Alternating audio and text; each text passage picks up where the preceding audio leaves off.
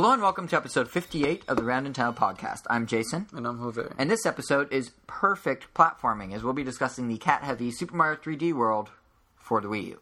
It's actually one of 3 games that Nintendo released back on November 22nd, and while Nintendo might not have thought it was necessary to give each game a chance to shine, we, on the other hand, do. So this episode is going to be all about Super Mario 3D World. Our next episode will be all about Legend of Zelda: Link Between Worlds, so don't worry, we did not forget that game exists. We will be covering it. But for this episode, we have those impressions of Mario 3D World coming up. We'll also be discussing whether this is the one game that can actually truly save the Wii U. It's the one getting all the rave reviews. Will it be enough? We'll weigh in on it later in the show. And after we talk Mario, we'll also be sharing impressions of the Wii U eShop port of puzzle platformer, I guess you'd call it a platformer, Edge. Yeah, it's a puzzle platformer. Yeah, so Edge. And we'll also, after that, definitely stay tuned because we'll be having our announcement of our $20 eShop credit gift card code, whatever you want to call it, giveaway winner. So we'll have that. We'll be announcing who won. We'll also be announcing what game I have to beat by the end of the month. And if I don't beat it by the end of the month, that means someone else is winning more eShop money. So stay tuned for those, or alternatively, you can go to ramtono.com, click on this podcast episode, this episode 58, and use the timestamps right on that page to get exactly to the sections you want to hear. Of course, before all those impressions and before all those free giveaways, one free giveaway, we have news. A smorgasbord of news, if you will. We're going to be taking a look at some of what Nintendo has in store for or what's coming to Nintendo systems, I should say, in 2014. We're going to be talking about the changing face of third-party support on the Wii U, and we'll be talking a little bit about Nintendo's further advertising push this holiday season. But to kick things off, let's go in a totally different direction. Let's talk about Nintendo's artsy new endeavor that is the Nintendo 3DS Guide Louvre. So, that happened in a Nintendo Direct this past Wednesday, where right before Thanksgiving, a time you wouldn't expect any news whatsoever, and basically Nintendo said, "Hey guys, check us out. We're gonna go walk through a French museum for 12 minutes, and you're gonna go watch us do it." Like literally, the majority of this Nintendo Direct was Satoru Iwata, Nintendo's global president, and Shigeru Miyamoto just browsing statues and artwork in a museum and pointing at things. Didn't Nintendo already have a Louvre thing? Yeah, they sort of do. They have a guide. You go to the Louvre, and instead of getting like the audio guide, you know, if you want the guided tour, instead of getting a little audio box, you get a 3DS around your neck, like a full XL. And it has visual aids, and it has, like, for example, it has not only just audio commentary, but it has 3D models of many of the statues, so you can view them at different angles, like from above, which you can't obviously normally do. It has a special, like, network of geo-tracking around the museum, so the 3DS actually knows where you are at any given moment. Like, there's these little rods they install in the corners of the rooms, and it can actually, they're almost like hotspots for Wi-Fi, and it knows which hotspot it's connected to. Oh. So it can track you, and there's a map, and you can plot your route, and the 3DS will guide you almost like an indoor GPS. It's actually really fancy. So they're taking all that, and they're putting it into a package software that you can download from the eShop, whether you're at the Louvre or not at the Louvre. It's basically they're bringing the Louvre experience outside Louvre. Which, I mean, it's a niche product, but it's kind of cool, to be honest. So in the Direct, Nintendo announced that they're doing this tomorrow. This episode goes up December 1st. You'll be able to download this game December 2nd. You'll be able to download this app December 2nd. It's going to cost $20, which is a little pricey. But I mean it's only for considering how much effort they put into it, like, it does everything the in-museum app does. Because, like, the in-museum app's clever because it's not just, like, an audio guide. It's really, like, an interactive thing. It's almost like you're playing a game of the museum. Like, you don't get points or anything, but just how you interact with things, how you can manipulate things. Everything you're doing is, like, interactive. You use, like, the shoulder buttons to pan around. You can use the touchscreen to twirl things. Like, it's pretty, interactive. So they're taking that whole experience, and now they're just trying to, I guess, get their money back, since they probably invested a lot. Miyamoto personally worked on this project originally when it was in the Louvre, so that's what he's been up to? Apparently. We wanted, like, a new franchise. He gave us a Louvre map. But no, it's going to have all that stuff in the download version, but it's also going to have, and even, not only that, but it will even update itself automatically, the app, to include the latest exhibits from the Louvre using Spot Pass, which is kind of neat. Just to clarify, it'll download via Spot Pass the latest Louvre update. It'll not download an update that the Louvre did using Spot Pass to install new art, which is what my sentence would have implied. But yeah. So if you get the software for $20, you end up getting 30 hours of audio commentary, 600. That's actually a lot. Yeah, 600 high resolution photos that you can zoom way in and see the cracks in the paint. You also get 400 3D photos of the museum hallways themselves and the galleries themselves, so you can, like, literally digitally walk through it. And for those that don't live near it. right, exactly, or yeah, exactly, people who aren't in Paris. And you can also choose from Seb either pre-made guided tours where it'll take you through the highlights of the museum, or you can use a search function to find anything you want, and then it'll build you the shortest route. So it'll literally become a GPS and then walk you through it. So it's actually kind of... Right turn ahead. Yeah, pretty much. It's actually kind of impressive. And for the download version, Nintendo's also throwing in new features, like you have a slideshow. There's the ability to view the art while listening to the commentary. Like in the museum, they want you to look at the real art, so there's like separate, either you're listening or you're playing with the app. You can't do them both simultaneously. This one you can. Plus, if you ever take your 3DS to the museum, with the app installed, it'll hook into that geolocation thing automatically. Like there's no special hardware needed. It will just go. So... it's kind of cool. Does it come with museum music? I don't know. Museums don't really have music. I don't know, maybe some ambient music. You hear like a guy coughing in the background. There's a looping track of one guy going, oh, I like that piece. That's the whole thing. It just loops over and over. But actually, you know the coolest thing about this? Because the thing is, it's very niche. There's no doubt. It's like the definition of a niche product. But the cool thing to me is there is going to be a physical copy sold only in the Louvre gift shop. So if you're like a collector or whatever, that's going to be very sought after. That's going to be a cool thing to own in like 10 years. Be like, oh yeah, I have a copy of the Louvre 3DS app. Like a physical cartridge with a box. I actually kind of want one. Just because like that's going to be so rare. Like Electroplankton's even hard to find now. And that was sold through Nintendo's online store to anyone in America. So imagine how hard this is going to be to like get. But I think honestly it's pretty nice for an app. I mean, there's a ton of content, uses the 3DS's features in some good ways, but I think the most interesting thing about it is that Nintendo's not giving up on those casual-focused apps that they were all about back in the DS and Wii day. Or they're like, just, it was... just stuffing with the Louvre. Yeah, but I mean, like, just generally speaking about, like, if you look at casual apps as a whole, like, they've had some rough patches with the 3DS and super casual games. You know, Nintendogs and Cats launched, kind of underperformed. Brain Age Concentration Training launched, it pretty much bombed here in the West. Art Academy launched. Have we heard anything about Art Academy besides that it exists? Like, it's not really gaining much traction. It's there, people use it, but it's not, it's not selling units or anything. Or systems, I should say. Yet Nintendo just won't give up. Now they're releasing by far what's the least gamey thing you can think of. Well, and I mean, we don't have any cooking things for the 3DS, right? Like actual. Not yet. We don't have America's Test Kitchen on 3DS yet. No, but no, I just think it's interesting that Nintendo, instead of giving up, they're just plunging further in. They're like, okay, yeah, we'll keep releasing real games. We'll have your Mario, your Fire Emblem, your Animal Crossing, but at the same time, let's release a museum map. Let's see how that does. They have a quota. Yeah, I guess for every number of real games, they have to do a non-game. But it just strikes me as interesting that and I mean, we're probably never going to know how this does because it's only an eShop release. So there's no way Nintendo's ever going to release sales numbers. But I am really curious to see if this ends up being a success. Like, are we going to start seeing like 3DS Guide, Metropolitan Museum in New York, 3DS Guide, LACMA here in LA? Like, are we going to start seeing all these different museum guides? Is this going to take off? Is this going to become a thing? Are people going to be walking through museums like, oh, let me just check my 3DS for where the California Science Center. Yeah, like, is this going to become an actual thing? Oh, where's the Endeavor? Let me use my 3DS to find it. Like, it just strikes me as it could potentially be big. It's just intriguing, I guess. And it's funny that, like, this is leading our episode simply because of Thanksgiving. Like, it's somewhat slow news week, so it's kind of like, well, let's start with Nintendo's big announcement, which just so happened to be that. But, of course, there's also games. Real games. Games that people that listen to this would care about more likely. I think the Louvre thing's interesting, but it's not, like, the meat of what Nintendo does. The meat of what they do, on the other hand, is a little game called Super Smash Brothers, and another little game called Donkey Kong Country Tropical Freeze. Those are the meat of their stuff. So let's start with those and take a look at what's coming in 2014. So, I mean, we're in the midst of the holiday season right now, but it doesn't mean that, the game releases are stopping. So I guess we'll kick off with Donkey Kong. And specifically, the big thing Nintendo did outside of their Louvre announcement was had a takeover of GTTV's, Game Trailer's Spike TV show. With Jeff Keighley. They, it was like 3 hours after the Xbox launch special on launch day. Nintendo had a dedicated episode GTTV to themselves. Reggie was on it. Bill Trennan, Nintendo's head of localization, or the Treehouse, or whatever his title is now, was on it.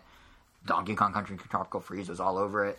So, I think the most concrete... Did it look more complete or more polished? Kind of. Yeah, it kind of did. Because, like, the most Because it looked kind of finished when we played it at Comic-Con. Yeah, but at the same time, it just looked like... It looked kind of finished, but also looked like basically an up-resed Wii game. Like, if you look at it after playing Mario 3D World, it looks nowhere near as pretty as it could. And it's starting to look a little better now. But I think the most concrete thing they had was maybe not so much the graphics, but some details that we didn't already know. Did they confirm the fourth big monkey? The what? Did they say who the fourth big monkey was? No, they didn't. No, but they did confirm this new thing called Kong Pao. Get it? Do you see what they did there? Kong Pao. Yeah. But no, so they confirmed this new thing called Kong Pao, where basically if you get 100 bananas and you and a second player simultaneously press a certain button at a certain time, you cleared the screen of all enemies. Which in a game like Donkey Kong, equivalent of like double ground pounding in Mario. Yeah. But what's interesting is like in a game like Donkey Kong, which is supposed to be more challenging than Mario, like that's how they bill it. It's the more challenging platformer. It's kind of weird they have a screen clearing move, which makes me think they're going to make up for that by having way more challenging actual platforming. I hope so, because that game... Yeah. I go to that game because... of the challenging platform. Yeah, it balances out Mario. Yeah, and the thing is, they did... I don't know if you saw the GT TV episode, but they did show a couple new levels later in the game, which did look kind of more tricky. They showed one level that was like... everything was like covered in gelatin or like Jell-O, and you bounced basically from everything to everything. So you couldn't really stop. You had to keep bouncing at all times because you're like on Jell-O. And they showed... another level where you realize there's they redid the plucking ability and it actually affects the world now. You're not just like plucking a flower. Like you'll pluck something and a whole piece of the level will fall off. So they were showing stuff with that. And they showed a new minecart level where the camera, now that the camera is dynamic and swooping, instead of just going left to right in the cart, you're actually like you're going kind of into the screen and the camera swoops around as you're jumping between tracks and whatnot. So there's they're doing a lot more with it. Like it's good they did the delay, I think. But honestly, to me, it is shaping up to look a lot better. Like, it looked fine at Comic-Con, you're right. It looked fine at the Best Buy experience back in June during E3. Like, it was playable. I remember commenting at the time, his fur moved. Like, he had individual strands of fur. That was nice. But the world around him was still very basic geometry. A lot of the enemies looked also... Yeah, it's pretty just, like, you could tell it was more Super Mario U than it was Super Mario 3D World in terms of graphic boost over the Wii game, if that makes sense. So... now, though, it seems like they're taking advantage of the time they have, and things are looking a little better. There's some interesting... like, there's some crystals in the minecart level that had kind of a nice glimmer to them. Like, little things like that. They are sprucing it up. It still looks less intense in terms of graphics than 3D World, but I'd argue it's better than it was. So we should keep an eye out for that. That's coming in February. Outside of Donkey Kong, Reggie also dropped a few hints about what Nintendo's planning to do in 2014... well, just generally speaking. And one of the main things they're doing is apparently a more steady stream of Wii U and 3DS games. Wii U, I understand. We had nothing for half a year, and then we had one game, and then nothing for 3 months, and then like 18, or like 7 games. And yet I somehow ended up with like... way too many games. No, right? like 10, like... well, I mean, I have like 12, I think I have 13 games now, but that pretty much means I had about a game a month. Yeah. But they weren't evenly balanced. They were like 3 and 6 weeks. Yeah, we didn't have anything in February. We didn't have anything right. Nothing till June with Game & Wario. Yeah. Well, Monster Hunter in March, but that's third party. Yeah. But yeah, Reggie was saying they're going to do a more steady stream for both Wii U and 3DS. And I don't know, like Wii U, as we just said, makes sense, but I don't get why 3DS is getting a more steady stream. What's more steady than one game a month? Like, what is he... that we've been getting? Since June, thereabout. Well, let's see. Like a must-have 3DS game that everyone... February was Fire Emblem. March was Kid Icarus, wrong year. March was Luigi's Mansion. April was Lego City. May was Donkey Kong. June was Animal Crossing. July was nothing. August was Mario and Luigi Dream Team. September was... what was September? Yeah, I don't know if I... really, nothing in September. I don't know if I really count Donkey Kong, though. October... well, I'm just listing, like, big name releases. October was Pokemon. November was Zelda. And Mario Party. Like, there has been almost a game a month. So it's kind of interesting that he's saying they're going to do something more steady. I don't know how. I don't even know what games they have. Obviously, half of them we don't know yet, but... just Yoshi?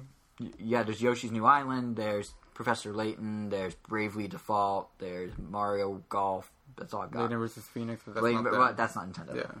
But yeah, it'll be interesting to see what they end up doing, I guess. But it's just kind of an odd con. Wait, but if you're counting Layton... they're publishing normal Layton. Nintendo always publishes normal Layton. But one game that we'll be getting next year potentially that Reggie kind of alluded to is a game that utilizes NFC in a more direct way than Pokemon Rumble U did. I mean, you like Pokemon Rumble. You have how many of the figurines right here? I'm only missing 2. So you have how many then? 24? 22? I don't know. There's 3, 4, 5, 6, 7, 8, 9, 10, 11, 12, 13, 14, 15, 16, 17, 18, 19. You have 19. Yep. Counting 2 enlisted ones and a shiny. But see, the thing about those is they look cool. They add to the game, but they're not core to the game by any means. They're like an afterthought.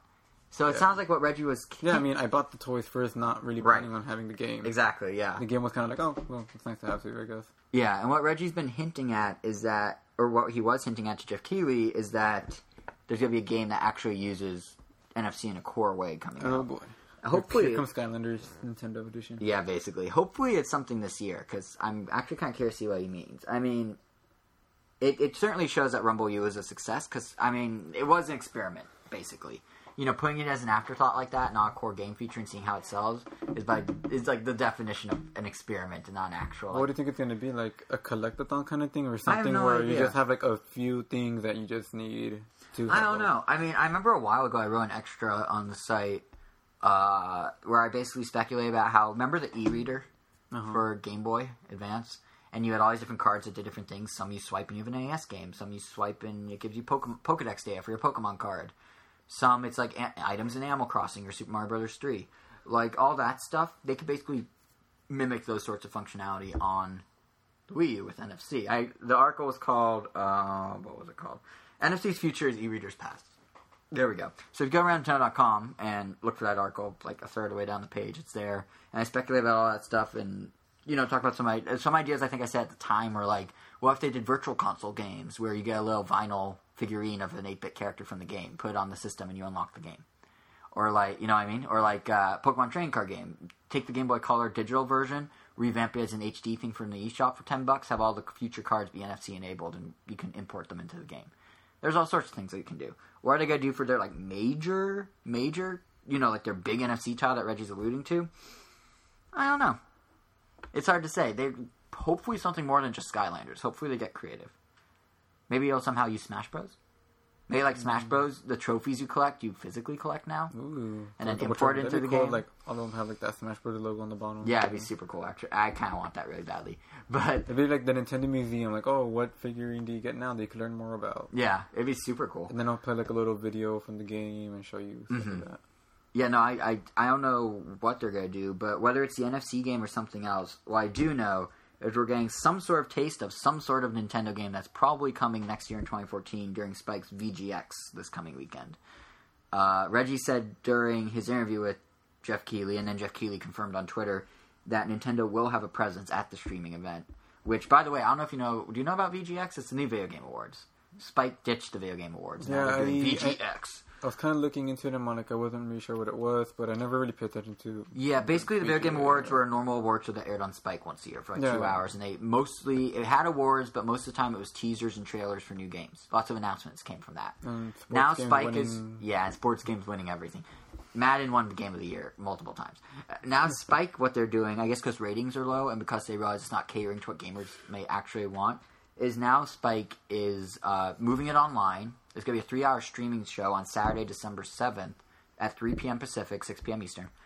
And it's literally going to be like a mix of awards, announcements, and just various other content. It's going to be a 3-hour just live stream of stuff. And then they'll take the biggest announcements and do a half-hour clip show during the GTTV time slot, I believe, later in the week. That was interesting how like the voting for some of the games started way before like all the November 22 games came out. Oh yeah, it was funny. So it's like, oh, of course Bioshock and all is going to win right now because no one has played Mario or Zelda. Yep. But yeah, and it's open, and the voting's open to the public this time. I don't know how much of if it determines it, but in the past they had a panel of judges decide it.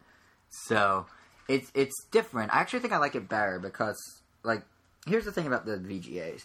Even when Miyamoto had that awesome appearance a few years ago, where he was on stage and gave him like an Icon Award or something, they always felt very forced, the VGAs. They always felt very like, they weren't truly gamer-oriented. They were going after like the dude bro demographic, you know, like the Call of Duty Madden guys, and that was it. All the jokes were really like, hey, gamer stereotypes, am I right?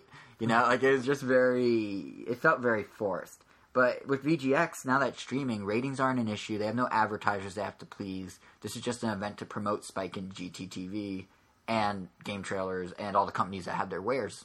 It's basically a giant 3-hour press conference of sorts.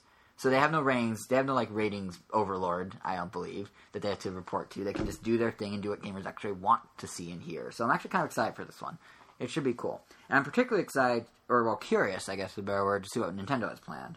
Because, like, this is a core gamer event. This is not something that the people that, like, are into... like the soccer moms who got Wii Fit. This is not something they're going to be watching. So Nintendo's not going to go to VGX and be like, hey, did you hear about Wii Sports Club? Like, that's not going to happen. This is going to be a very gamer-oriented thing. It's going to be, they're going to show, like, X, the Monolith Soft RPG, or they're going to show a Smash Bros. Trailer, maybe with a date. That'd be cool. Or they're going to show some brand new thing that's, like, mature-oriented. This is a thing where they're going directly to main gamers. Like, even if they show Mario Kart, I'll be surprised. Like, that's even too casual for this, I feel like. There's probably going to be something... Or maybe nothing. Yeah, or nothing. But they wouldn't...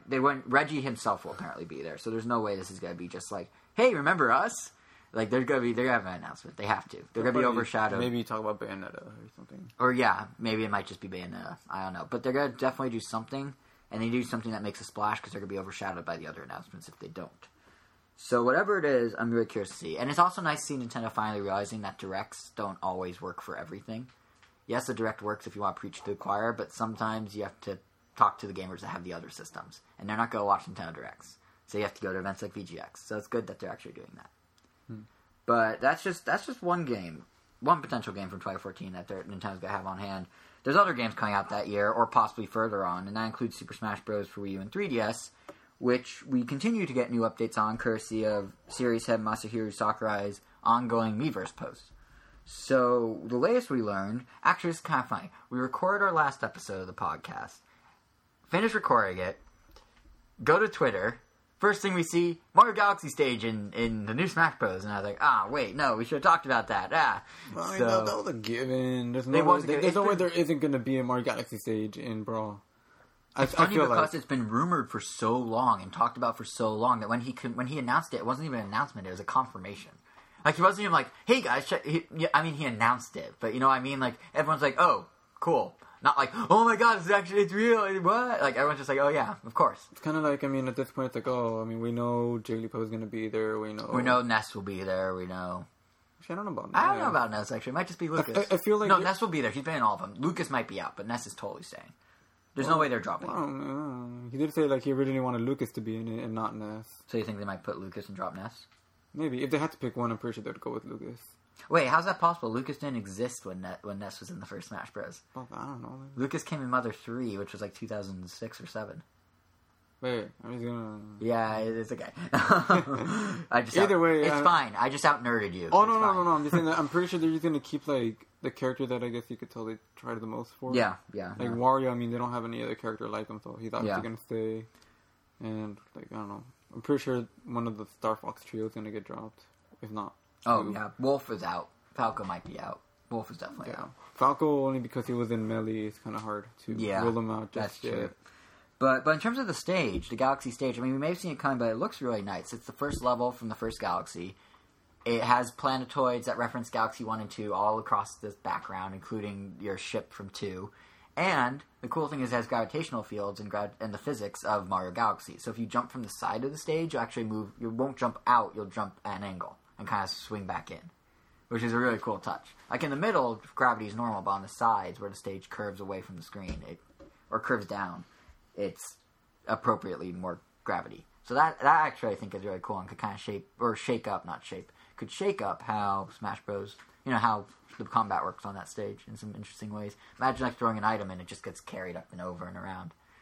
Yeah. It could be cool. Okay. The other thing, since we're talking about mascot stages, the other thing worth mentioning is Sakurai reconfirmed that Sonic is getting a stage. He's getting Windy Hill from Sonic Lost World, but they're adding something to it. That's something else we already knew. Yeah, but what they announced now is it's not going to be a straight, here it is in Sonic Lost World. They're taking elements from other Sonic games. There's a giant windmill, for example, which wasn't in Lost World. Yeah, it was. Was it? Yeah. Oh, well, never mind. The windmill's there. The first few levels are all giant windmills. Oh, well, the windmill's there, and you ride it, but the trick with this now is the windmill's only on half the screen. So if you ride it off screen, you'll just die.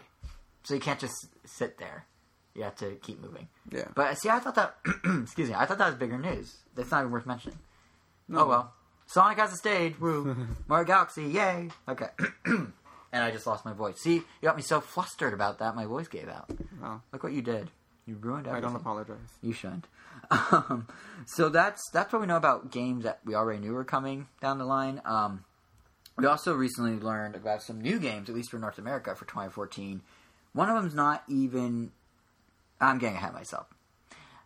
First, let's talk about a game that we never really talked about before, but it's actually kind of a hit for Nintendo, and that's Fossil Fighters. Do you remember that for the DS? Fossil Fighters and Fossil Fighters Champion? I remember having a pretty cool looking T-Rex, and then never getting it. Yeah, no, that's pretty much what it is. So it's definitely Nintendo's B tier. Why is my voice giving out? Hold on. Water works wonders. No, it doesn't. I'm still giving out. Whatever. Sorry. So it's definitely Nintendo's B tier, is what I was trying to say. Fossil Fighters. Like, it's for every Pokemon, there's a Fossil Fighter somewhere in the background. But basically... Wait, this was developed by Nintendo, right? It's made by Red Entertainment. Oh. And Nintendo publishes. Nintendo commissioned and published. But what's interesting about it is, like, even though they're B tier, they still sell pretty well here in the States. Like, the first one charted in its first month. I mean, it's fighting dinosaurs. I mean, how can it go wrong? Yeah, little kids will... And they're actually pretty solid games from what I've heard. So, maybe I mean... we should get it and I don't know. Well, here's how the game works for anyone who hasn't played it. With Fossil Fighters, so you're battling dinosaurs, much like you battle Pokemon. But what's different is you don't catch the dinosaurs, you excavate their fossils. And this is a touchscreen minigame where you're literally cleaning fossils with your stylus. That's pretty much it. So you go explore the world, you find fossils, you clean them with the stylus, determine dinosaurs, battle them, go find more fossils, rinse and repeat. That's it in a nutshell. So for the third Fossil Fighters, they're not bringing it to 3DS. We don't know a whole lot. It's only been announced for Japan. But the gameplay is going to be basically the same. All they're changing is the protagonist and the fact that you don't just walk around now. Now you have an all-terrain vehicle. Ooh. Now the reason I felt it was worth mentioning this, besides that there's apparently a couple 100,000 Fossil Fighter fans out there, because that's how well the games sell, is that when Reggie said there's going to be an onslaught of 3DS games, and we're like, wait, what 3DS games? Here's another one. I guarantee you this is going to be in the States, and I guarantee you it will be here in, like, August. Maybe. The first two came out in August. So, keep an eye out. August 2014, Fossil Fighters 3DS. Mark your calendar. I'll be waiting. You will be. Now, the game I was originally going to the original I was going to bring up, which is already out in Japan, but it's now confirmed for America, is actually not even for a Nintendo console. It's the third Mario Kart arcade game. And, honestly, they're not bad. We've played them. They're pretty fun. But the new one... Mario Kart Arcade GP DX ABC 123 exclamation mark question mark. No, it's just Arcade GP DX, but they have way too many acronyms going on there. Anyway, it's Namco developed. It was announced for Japan in February. And it's been out there for a while, and it's basically the same as the other two arcade games if you've ever played them. So it has a mix of Nintendo and Namco characters. So you have Mario, you have Luigi, Donkey Kong, Waluigi, etc. And on the Namco side for GPDX, there's now Pac-Man and Don, which is one of the drum dudes from that Taiko drumming game they make. What's it called? Taiko no Tatsumi or something like that? It's that game. It's called Taiko Drum Master or something. Yeah, here in the States it is. Yeah, Taiko Drum Master. But, so the little blue drum guy or red drum guy is now driving a car. I don't know how. Yeah. So that's one of the new things. But in terms of gameplay, it's pretty much what the other ones were. It has, a normal Grand Prix. It has a battle mode. New for this one, the glider and underwater mechanics from Mario Kart 7 are now in the arcade version. And they added two new modes. One's called Alter Ego, where you're racing against the ghost data of other players. Sound familiar? And one's called Team, where it's two racers against two other racers. And you're working together. Kind of like Double Dash, but in two separate cars, I think. So, they're improving the game. The thing about Mario Kart Arcade is it's definitely its own beast. Like, it's not Mario Kart. It is, but it isn't. Like, it handles... I mean, we played the first two at Dave & Buster's, I believe, over the years. It handles totally different. I mean, what are your thoughts on it? It does handle way differently. Well, for one thing, you're playing with a steering wheel, so it's, like, nothing like Mario Kart. That is very true. Like, even if... For all I know, it could probably play the same with the controller, but since you're using a steering wheel... No, it's definitely the drifting, there's more, like, swerving. Well, what's the thing? Like, I don't know, because, like, we're using a steering wheel. Like, drifting with a steering wheel is way different than drifting with a controller. True. I think that alone just, like, makes it really, really different. Yeah, maybe that's... I like the fact that when you get items, actually hold them like Mario Kart Double Dash. Yeah, so I miss that they took that out. So you could lose them, like, if you get hit, if you don't use it fast enough, because they're balancing them on their hand. Yeah. It's kind of cool. Yeah, and you can steal them from people, too, just by cruising up next to them. Yeah. But, yeah, I think the handling is obviously different. It also has kind of a different graphic style. Like, it's definitely Mario, but, like, it's like, I don't know how to describe it. It's, like, more rounded, almost. Like, there's no sharp lines. More Everything's Pac-Man curved. 3D world. Yeah, it's like Pac-Man-ish. Like, everything's curved. everything. Like, there's no, like, sharp edges, I feel like. And it has kind of this, like, CG look to it more than Mario. I mean, obviously Mario is computer generated, but, like, it doesn't look like a CG movie quite as much as Arcade GP does, if that makes sense. Do you know what I mean? Like, it has, like, a certain, like, I guess it's more cartoony, almost? I don't know how to describe it. It definitely... What? Like Generations? Because that has no solid... You mean like Sonic Generations? Yeah, Sonic Generations. Because that looked very cartoony and there was no straight lines. It was all smooth and round. Yeah, like that. Yes, like that. Yeah, so it's definitely... It has kind of its own look. And I remember at one point people were speculating that one of these arcade games may eventually come to Wii U before Mario Kart 8 was announced because they needed to, fill the gap. But I honestly wouldn't mind if eventually they compiled all 3 arcade games and just ported them to Wii U. Maybe some on the eShop or something. Like, it'd be kind of cool to have these. Because you don't really get a chance to play them, because arcades aren't very common in the U.S. And even then, the number of them that have the Mario Kart arcade machines are pretty limited. Like, I seriously would pay like $25, maybe $30 for each of them. That seems reasonable, right? I mean, they're full-fledged games. Well, yeah. Okay, maybe 15 each, 20 each, $60 total, 20 each. Yeah, that sounds more reasonable. But yeah, they're full-fledged games. They have multiple modes. They even have like camera features where you can put your face over the cart, which would work with the gamepad controller. Yeah, it makes perfect sense. And Namco and Nintendo clearly have a good relationship. They're developing Smash Bros. Together. Like, it makes sense to do it. I don't know if they ever will, but it'd be kind of cool. So that's coming out sometime this winter here in the U.S. So keep an eye out at arcades. If we see one in an arcade by us, we'll definitely do an extra about it on the site. And talk about it on the podcast. So keep an eye out for that as well. If there's we an ever find one within half an hour from my house that has a Mario Kart arcade machine. But will they have GPGX 1, 2, 3, 4, 5, 6? I don't know. I don't know how often they give it. Yeah, I don't know. So we'll see. But it's definitely something. If you have an arcade near you, definitely keep an eye on it for all the listeners out there. And here in the U.S., we had a game announcement for 2014 that isn't quite exciting, but the implications of what it means are interesting to say the least. And that's that WB Games recently revealed that, here comes a total shocker, they're making another Lego game based on another one of their franchises. Can you believe that? They figured out a way to make easy money, and they're going to keep doing it. Is it a Lego game that's on a new franchise that they haven't done before? No, it's a spin-off, sort of. Oh. It's Lego The Hobbit. They've done Lord of the Rings, now they're doing The Hobbit. So they confirmed that both Wii U and 3DS will be getting Lego The Hobbit sometime in spring 2014. It's pretty much what you expect. The games could cover the first 2 movies, which will both be out by that point. Not the third one. I guess the third one gets its own game. And you get to play with a bunch of different characters and you get to smash everything for blocks. Alright. That's pretty much it. Straightforward Lego. But what's interesting about it is the significance of this announcement, in my opinion. So WB, up till this point, has been a really strong supporter of Wii U, there's I mean, there's kid-friendly games like Scribblenauts and all the Lego games, but there's also more mature stuff like Batman Arkham City, Batman Arkham Origins, Injustice, Gods Among Us. Like, they've been doing a pretty good balancing act. All of a sudden, though, the balance stopped, and now all they seem to be announcing are the kids' games. Here's some games that WB's coming out with that aren't coming to Wii U, but have been announced recently. Mad Max, The Witcher 3, Dying Light. Actually, those are the only 3 I have. It's not kind of bigger list. But still, those are their 3 big, high-profile 2014 titles. They're big, Batman game. They're big Injustice. These are like that route. They want to have big franchises out of these. They're not coming to Wii U all of a sudden. What is coming to Wii U, though, is all these kid-friendly games like Lego and presumably the next Scribblenauts and that sort of thing. It just strikes me as interesting because, I think this is going to be a trend going forward.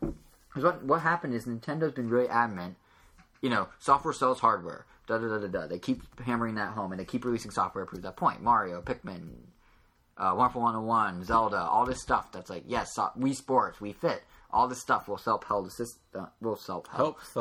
the system, at least to some degree, right?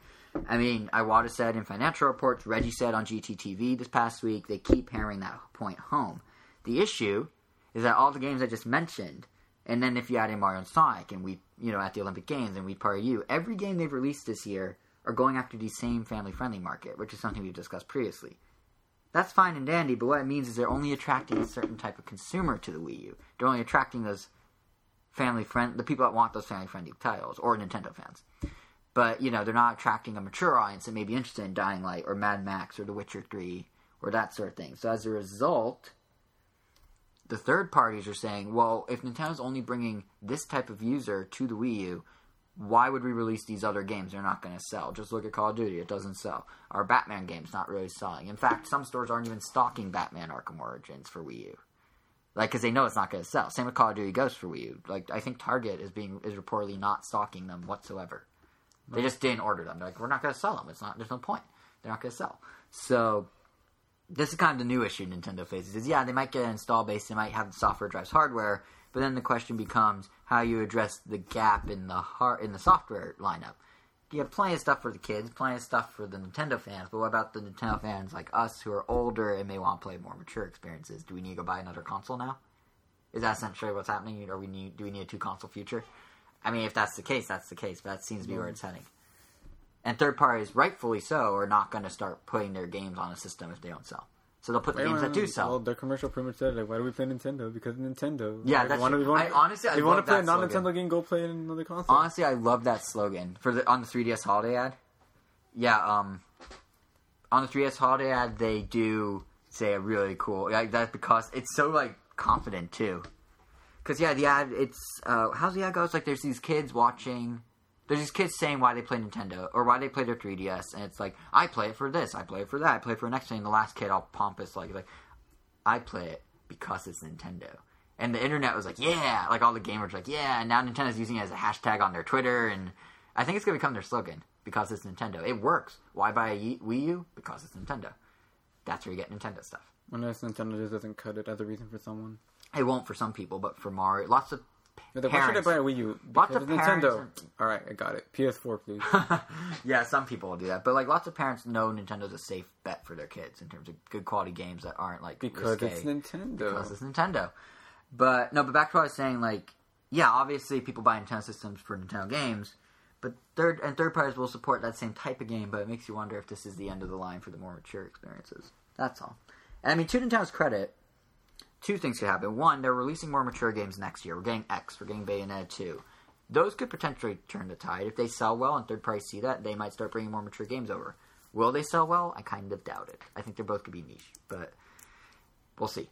And the other thing they're doing right is they're at least able to attract a casual audience. Like, they weren't able to do that previously. They have a really strong campaign going right now that's really, casual-oriented and family-friendly.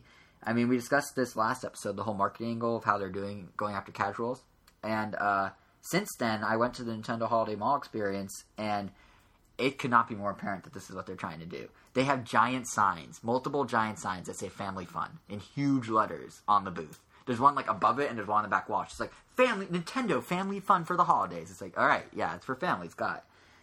And like, it's just like so in your face. They're not even subtle. It's not like, fun for the whole family. It's literally just like Family Fun. That's it. That's all it says. And I actually did no owners allowed. Yeah, exactly.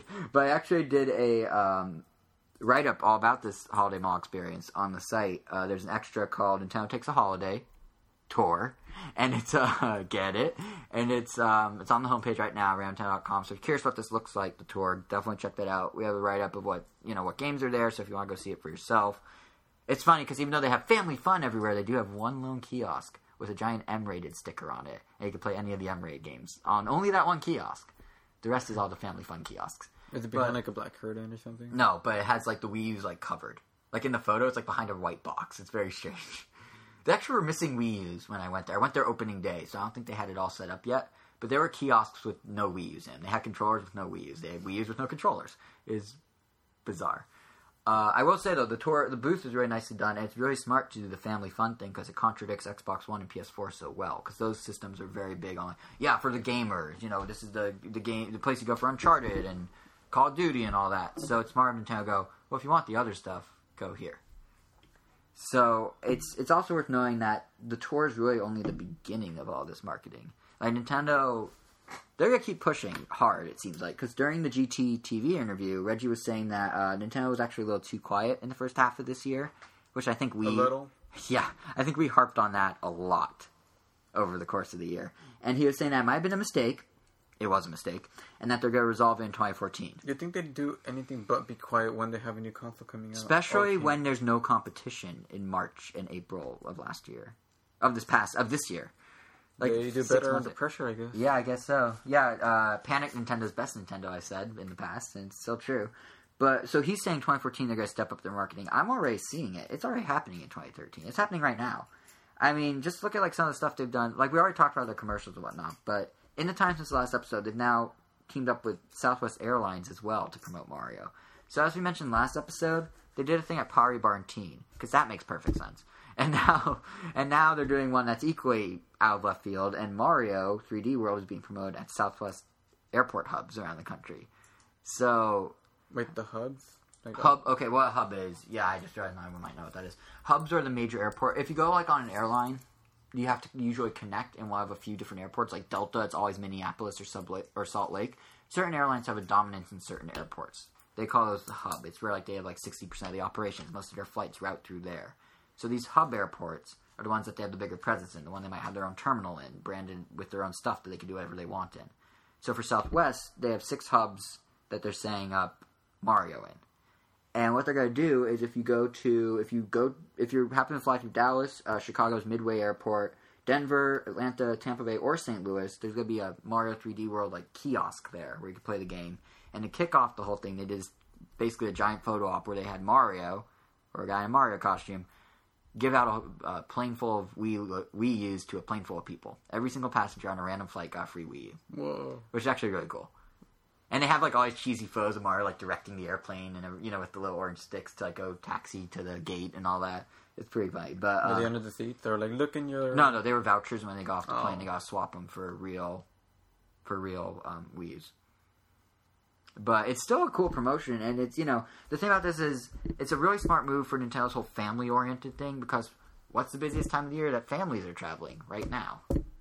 The majority of travel right now is for family, not for business, because people are going to visit family for Thanksgiving, or they just did, or for Christmas, or for Hanukkah, or for Kwanzaa, or for a holiday I might be forgetting. I'm trying to be as inclusive as possible. I'm failing, but I think I got them all. But, this is the time to get family. This is the time families travel, so this is the time that if you want to push something to a family, you do it on one of the biggest airlines, Southwest. So it's smart. It's smart. And it's continuing that family theme that the commercials have, like the pitch commercials. They have kids convincing their parents to get a Wii U. There's actually a new one out that's kind of worth mentioning because, okay, first of all, let me just say, I'm still not big on the way they're presenting these commercials with the kids, because it's making the system look like it's kiddier than it really is, but that's a rant from last episode. If you want to hear me rant about that, episode 57, ranttime.com, go do it. So far, it kind of is, but... What? The Wii U? For kids? Well, it's kid-friendly, but the ad, like, the kids are like 10. Which means 8 and 7-year-olds will aspire to have it. No one that's 12 is going to go, I want that 10-year-old's playing. Because kids always aspire, this is what I was saying last episode. But kids always aspire for a year or two older than them, at least. So, once again, that rant's last episode. What I was going to say this episode is they're doing something right with those ads, and that's they have a new one where they literally spell out that the Wii U is not the Wii. A kid says, well, if my mom says, you have a Wii... And then the response is like, well, tell her this is a this is a total upgrade, it's a different thing. Like, it's straight up, this is different. It's not a Wii. So the fact that Nintendo, a year later, is finally directly saying this to people is very, very big progress for the company. I'm shocked it took up this long. But, it seems like a minor thing, that one throwaway sentence, but it's huge. Like, this... They should have had that instead of the inkjet commercial. Oh, the dubstep ad? Yeah, well, at the time, they didn't know there'd be so much confusion, even though everyone in the world was saying Nintendo. Since E3, I know, since it was unveiled. We were confused when it was unveiled. Before the console was unveiled. I know. We were like, what is it? Because it's like, it's the Wii U tablet, and we're like, where's the console? Is it for the Are there market research people, not finding out? They're asleep at the wheel, apparently. I don't know. But they're finally getting it together. This is the first time they've actually said it's a directly separate system. I mean, up till now, they've been using, if you look at their booklets, and if you look at their, promo stuff, it's always been a revolutionary new system from Nintendo. So they've been kind of hinting, guys, it's different. It's really not a Wii. But now they're outright saying it's not a Wii. Shut up. So hopefully it works. I mean, it needs to work, and hopefully they keep. I mean, if they're advertising as heavy as Reggie says they're going to in 2014, they better keep hammering this point home in every single ad. It better not just be, hey, check out Donkey Kong Tropical Freeze for the Wii U. Hey, check out Donkey Kong Tropical Freeze for the all-new Wii U console, the successor of the Wii. They just need to keep hammering that home, even if it comes off as, patronizing. Whatever it takes. But, and going, actually, one more thought. Going hand in hand, kind of, with all that family-friendly stuff is Nintendo. I don't know if you noticed this year, but Nintendo's really big on value. How all their systems are. It's a value. The 2DS is a value. The Wii U has a price drop. Look how much of a value it is. You get 2 games with it. Like they're really trying to position it because family friendly and affordable always go hand in hand because parents don't want to spend too much for their they want to treat their kids but they don't want to have to spend an arm and a leg to do it. Yep. Unless they're like rich kids of Instagram or one of those things where it's like they have champagne balls as tall as themselves and they're drinking them at age 8. But so like going with that value thing, it's probably worth mentioning at Nintendo's Holiday Mall Tour booth. I forgot to mention this in the extra, but for the Holiday Mall experience, they have signs everywhere talking about values. They have like 2 giant deal of the week boards that they can stick deals on each week. They have where they show the Wii U system information. They have the old price with a huge slash through it, and then like now $299.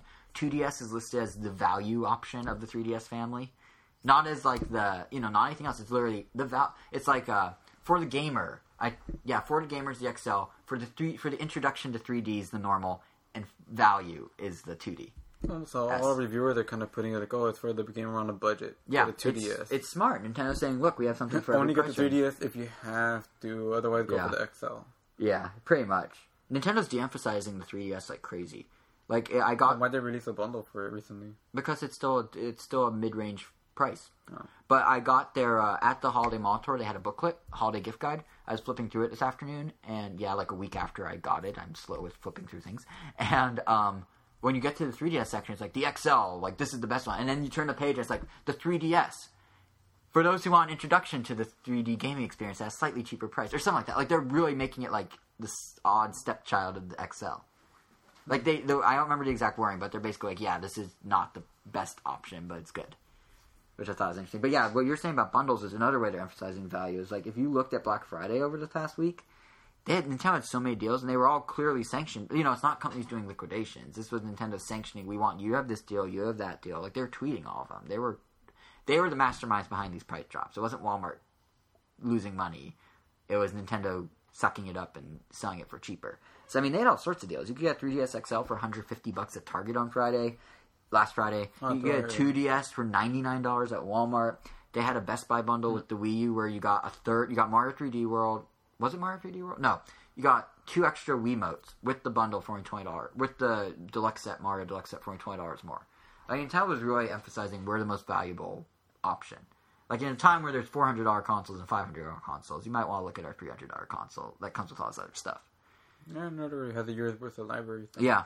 That's another thing is it now actually has games. Has a year's worth of games. So anyone that's jumping in now actually has it's a small selection, but it's a varied selection. So, and I mean, they're still doing more bundles, by the way. They're not done. Tomorrow, December 2nd, day after this goes live, they're releasing a Nintendo Land bundle now. For $60, you can get Nintendo Land and a Luigi themed Wii remote. Oh, that's a savings of only like $5 or $10, I think. But I wish the Wii U could support up to 8 players. Then I could just keep buying all these Wiimotes. You can get them just as collectibles. No, it's not worth it at that price. And they need to be displayed around at all times. And right, I don't have put them on a shelf. Yeah. Put them right here. No one can see what I'm pointing to. Just everyone look to your left. You look to your left and go, does a Wiimote fit there? And if it does, that's what I'm telling Jose. If it doesn't, look to your right. Does a Wiimote fit there? That's for more books. Oh, alright, fair enough. But, yeah, no, the thing I don't get about this Wiimote bundle is what took Nintendo so long. Nintendo Land was clearly supposed to be like the Wii Play of sorts. Especially of the Wii U launch. Plus, like even people that had Wiimote still couldn't play multiplayer with Metroid. So yeah, you need Wii Remote Plus. Like this game was designed to be bundled. But you could with Mario. Yeah, that was confusing. That half the games work without Plus, but half of them require it. But no, the thing I was gonna say is like this game was designed for a Wii Remote bundle. Like it makes perfect sense, and then it took Nintendo literally 12 months to do it. I just don't understand that. Also, why is Nintendo Land not listed on the eShop anymore, or is it back? It was gone for a while. Was it ever listed? Yeah, it was there for a while. And then when they dropped the price of it, they took it off, and now it has a bundle. Because you can get it individually for $30, or you can get with the Wiimote for $60. A savings of $10, I believe. But, yeah, this is the game that was supposed to come with the Wiimote, so it makes sense that Nintendo's finally actually doing it. And I have to say, all of this, like all this marketing they're doing, is actually starting to have a positive effect on Nintendo. Even before the sales numbers come in, it's having a positive effect. Their stock is actually going up. Thanks, between the values and the fact that they're getting really strong review scores of Zelda and Mario, their stock actually hit a 3-month high the other day. It rose 4.9%, which, it's nowhere near the glory of the Wii days, but any sort of gain is a good sign for Nintendo given their recent struggles. So, it's it's definitely good, and it's partly because not just of what is expected to happen, but what has happened. I mean, if you look at like Pokemon, for example, its sales are through the roof. In the here in the U.S. alone, X and Y managed to already sell 2 million copies since it came out in early August. That's pretty good. 1 million of those copies were in the first day alone. That one Nintendo released that video saying like 1 in 5 people have Pokemon. Exactly. 1 in 5 people have Pokemon. It's been tweeted about 2 million times since it came out. 2 million tweets. It's already the fastest selling 3DS game because it sold 1 million in one day, like I said. Mario Kart 7 was the fastest selling. It took a month to sell 1 million, but then this obviously shattered that, and it totally shattered 3D Land's record of 6 weeks, or secondary record, second runner-up record of 6 weeks. So those are top 2 selling 3DS games, and Pokemon destroyed them. Well, I mean, it's Pokemon. I mean, it makes sense. It makes total sense. It's just like sales like this, and it passed 3 million. I guess it is nice to see that it kept the trend. Yeah, and it passed 3 million in Japan just recently. So like, this is what's helping Nintendo stock. It's a mix of they're getting excellent reviews, they have all these budget deals, and now they have games selling, and not just first-party games. Monster Hunter 4 is doing super well. It's in Japan. It's also a 3DS exclusive. And it's been out since sometime in September, and since then, it managed to sell 3 million units in Japan alone. Bring it over! And they will. Give it time. But the thing that's crazy about the 3 million, both for Pokemon and Monster Hunter, is Japan has a much smaller population. So, literally every citizen has one. Yeah. No, like 2 times over. No. It's a much smaller population, so hitting 3 million is a much bigger deal. I mean, Capcom's excited about the fact that they're selling 40,000 copies a week still, 2 months later. Or, 2.5 months later, which is impressive. And they expect it to go up as the holidays approach. So, like, this game is doing super well. And this is one of those rare times that a third-party game that is actually meshing with the Nintendo audience. Like, they need to do this in the West. We've talked about this in one of our recent episodes as well. But, like, the Japanese third-party deals they have are great.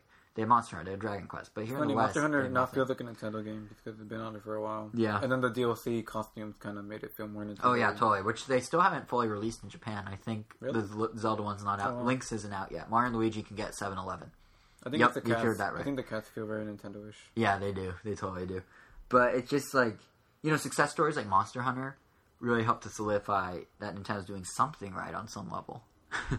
Yeah. At least with some third parties. So hopefully sales continue to grow and Nintendo stock continues to rise, because otherwise I don't know how they're going to hit that 100 billion yen goal of Iwata's, because that has to happen by March. So they need an excellent holiday season. So we'll see. Before we get to our game impressions, one last tidbit of news is there are 2 app updates worth mentioning and sharing some thoughts on. First up, YouTube. The update's now live on Wii U, and it just launched on 3DS. It's basically what they promised. I messed with them yesterday. I also messed with it. I still don't really like it. Yeah, it's still kind of clunky. Like, I don't like the Windows 8 style Metro interface. Yeah, like I don't like that it can just look through. It's clunky. One awesome feature though. Well, first of all, it's cool that the 3DS you can now watch on the screen or on the gamepad screen or on the TV. Finally, and it's cool that on the 3DS you can have the top screen watching while the bottom screen browses. That's great. But the cool thing, like that's all. Like that should be how it should work. Like that's not, it's great, but it's not like, oh wow, they're so creative. That's how it should have been from the start. The cool thing though is you can now interconnect all your YouTube apps. So like you can be using the 3DS app and show it on the Wii U. And if the Wii U app is open, it'll just start playing on the Wii U. It'll jump straight to the video. With your phone, right? Yeah, I did it with my iPhone as well. You can literally on the phone, you pair the apps, and then at any time you can browse on your phone, hit Wii U, and it'll just start playing on the Wii U, and it works almost instantly. I tried it with the 3DS, I tried it with the Wii U, and it was pretty seamless. It was pretty awesome. Is it easy to pair? Yeah, it tells you to go to youtube.com/pair. It gives you a 6-digit or 9-digit code. Enter it, and you're paired. That's different from. It's the same way as activating like Netflix or Amazon. Oh, okay, wait, video. But it's different than the actual activation, right? Because when it's different. Okay. Activation lets you enable your account. Pair lets you let them crosstalk. So it takes a little setup, but when it works, it's so cool because like you can literally just like keep switching the video between the 3 different screens. Because I still don't really like looking for a video on the Wii U app. I feel like I'd rather look for the videos on the phone and then. Yeah, because honestly, the 3DS video browsing experience is pretty basic too. It's using a mobile template of some sort. I feel like. I think the phone has the best experience, and then you can just stream it to whatever device you want, or the browser, or the Wii U browser. But you can't pair that with the app for obvious reasons. Yeah, but at that point you don't need to. Right? That one's obviously it's still the best one. Yeah, but no, I just think that pairing thing's so cool. I didn't know they were going to do that because, I knew like Android devices obviously can do that, but I didn't think that they'd hook it into third-party devices from Nintendo specifically. So that was cool. That I just want to highlight that. I thought that was cool. The other thing worth mentioning is Miiverse. Good old Miiverse. In preparation for the 3DS Miiverse launching sometime this month, Nintendo has made some changes. Why did I say it like that? Like, oh, who else would it be? Well, in preparation for Miiverse, guys, Microsoft made some changes to Miiverse, you guys, just in preparation. And Sony helped, too. No, but Nintendo made some preparation. I was trying to do my newscaster voice, I think, is what that was. But Nintendo made some changes to the Wii U version. It allows for some better sorting in preparation, because there's going to be an onslaught of 3DS communities. When this goes live, whenever this month, we're going to get like 25, 30 new communities of 3DS games, at least, I'd imagine. So this kind of will alleviate that, because what they did is there's now multiple columns of community listings on the main screen on the Wii U, not on the website, only on the Wii U version. And there's a spotlight of selected communities, so new games will probably be spotlighted going forward. And most importantly, there are filters.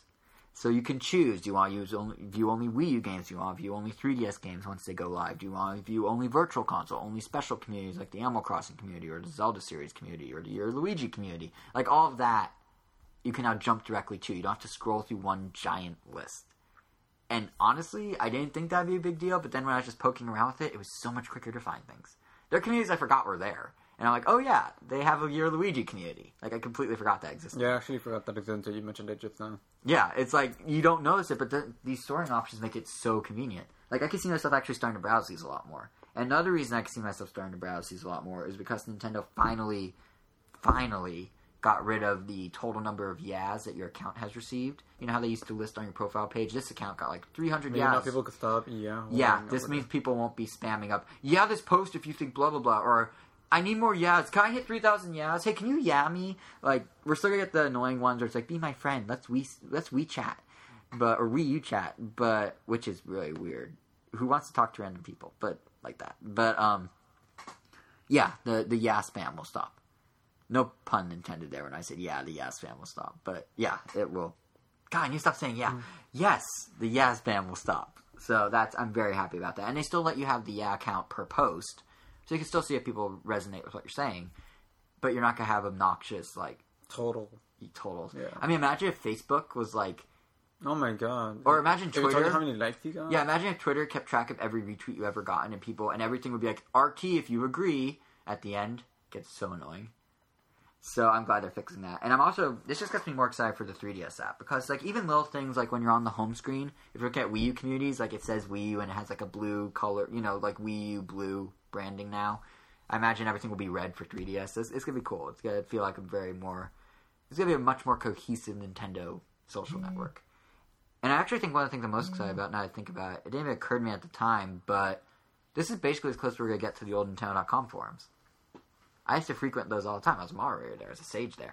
So it's cool that, like, it's obviously not quite as close-knit and it doesn't have as many features, but it is the closest we're going to get to having all the Nintendo franchises and conversations under one roof again. So, now that I think about it, I didn't even think of that till just now. That's actually kind of cool. I'm more excited now than I was. Well. So, yeah, that's Miiverse, that's YouTube, that's news. Games. Games. 2 games in particular. Mario 3D World and Edge. Mario 3D World is what the episode's named after, with our wonderful pun of a title. So that's probably the one we should discuss first with our impressions. And of course, as I mentioned at the top of the show, we'll also be discussing, you know, is this the game that could save the Wii U? So stick through all those impressions for a bit of a conversation on that too. And don't forget to don't stop listening yet. You need to know if you won. You need to know if you won $20 of eShop credits. So stick around to the end. So yeah, Mario. Do you have anything you want to say right at the top, or should I just go through my thoughts and you chime in? I met my Bowser quota. I don't know what else to say. Met your Bowser quota? Good final fight? Yeah. Yeah, you actually beat it. Just to clarify for people so they know what, like, Jose fully beat it. He played more multiplayer. I'm doing more single player. I'm trying to... I played the entire game. But you kind of ran through it, though, right?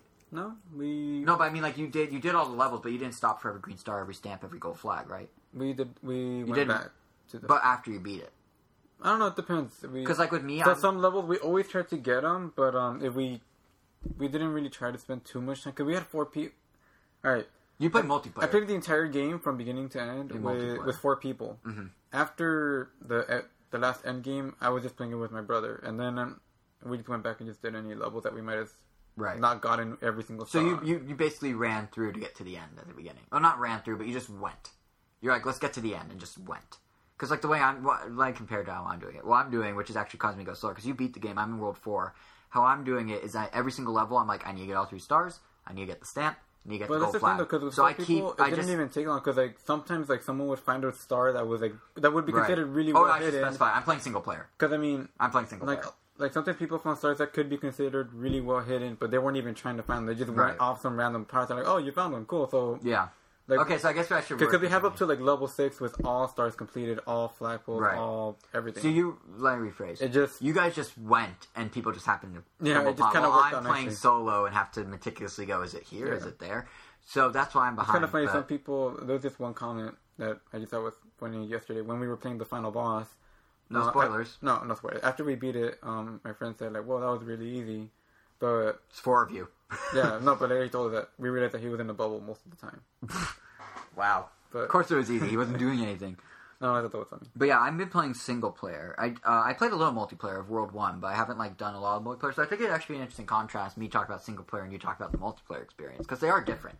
It's the same, because the great thing about the game, for what I played of multiplayer, is all the levels work pretty much perfectly as a single player level and as a multiplayer level. Like, they're designed... either way, like you don't lose. I feel like the later levels, I feel, aren't really player friendly. Really? Because the earlier ones, for sure. Because it's like you're really fighting for real estate. Okay. Yeah, because like single player. It's the same problem with New Super Mario Brothers. We or you or both? Both console ones. Yeah. Yeah, little space, a lot of stuff flying everywhere, jumping on each other. Trying to run, you accidentally grab someone because you're trying to run. Yeah, running and grabbing someone's the same thing. Yeah. And there's a lot of times where you're standing on one platform and everyone's like so close to each other. The moment you jump off, I always play Mario games always holding the run button at all times. Mm-hmm. So there's been times where I'll grab someone and throw them off the stage accidentally.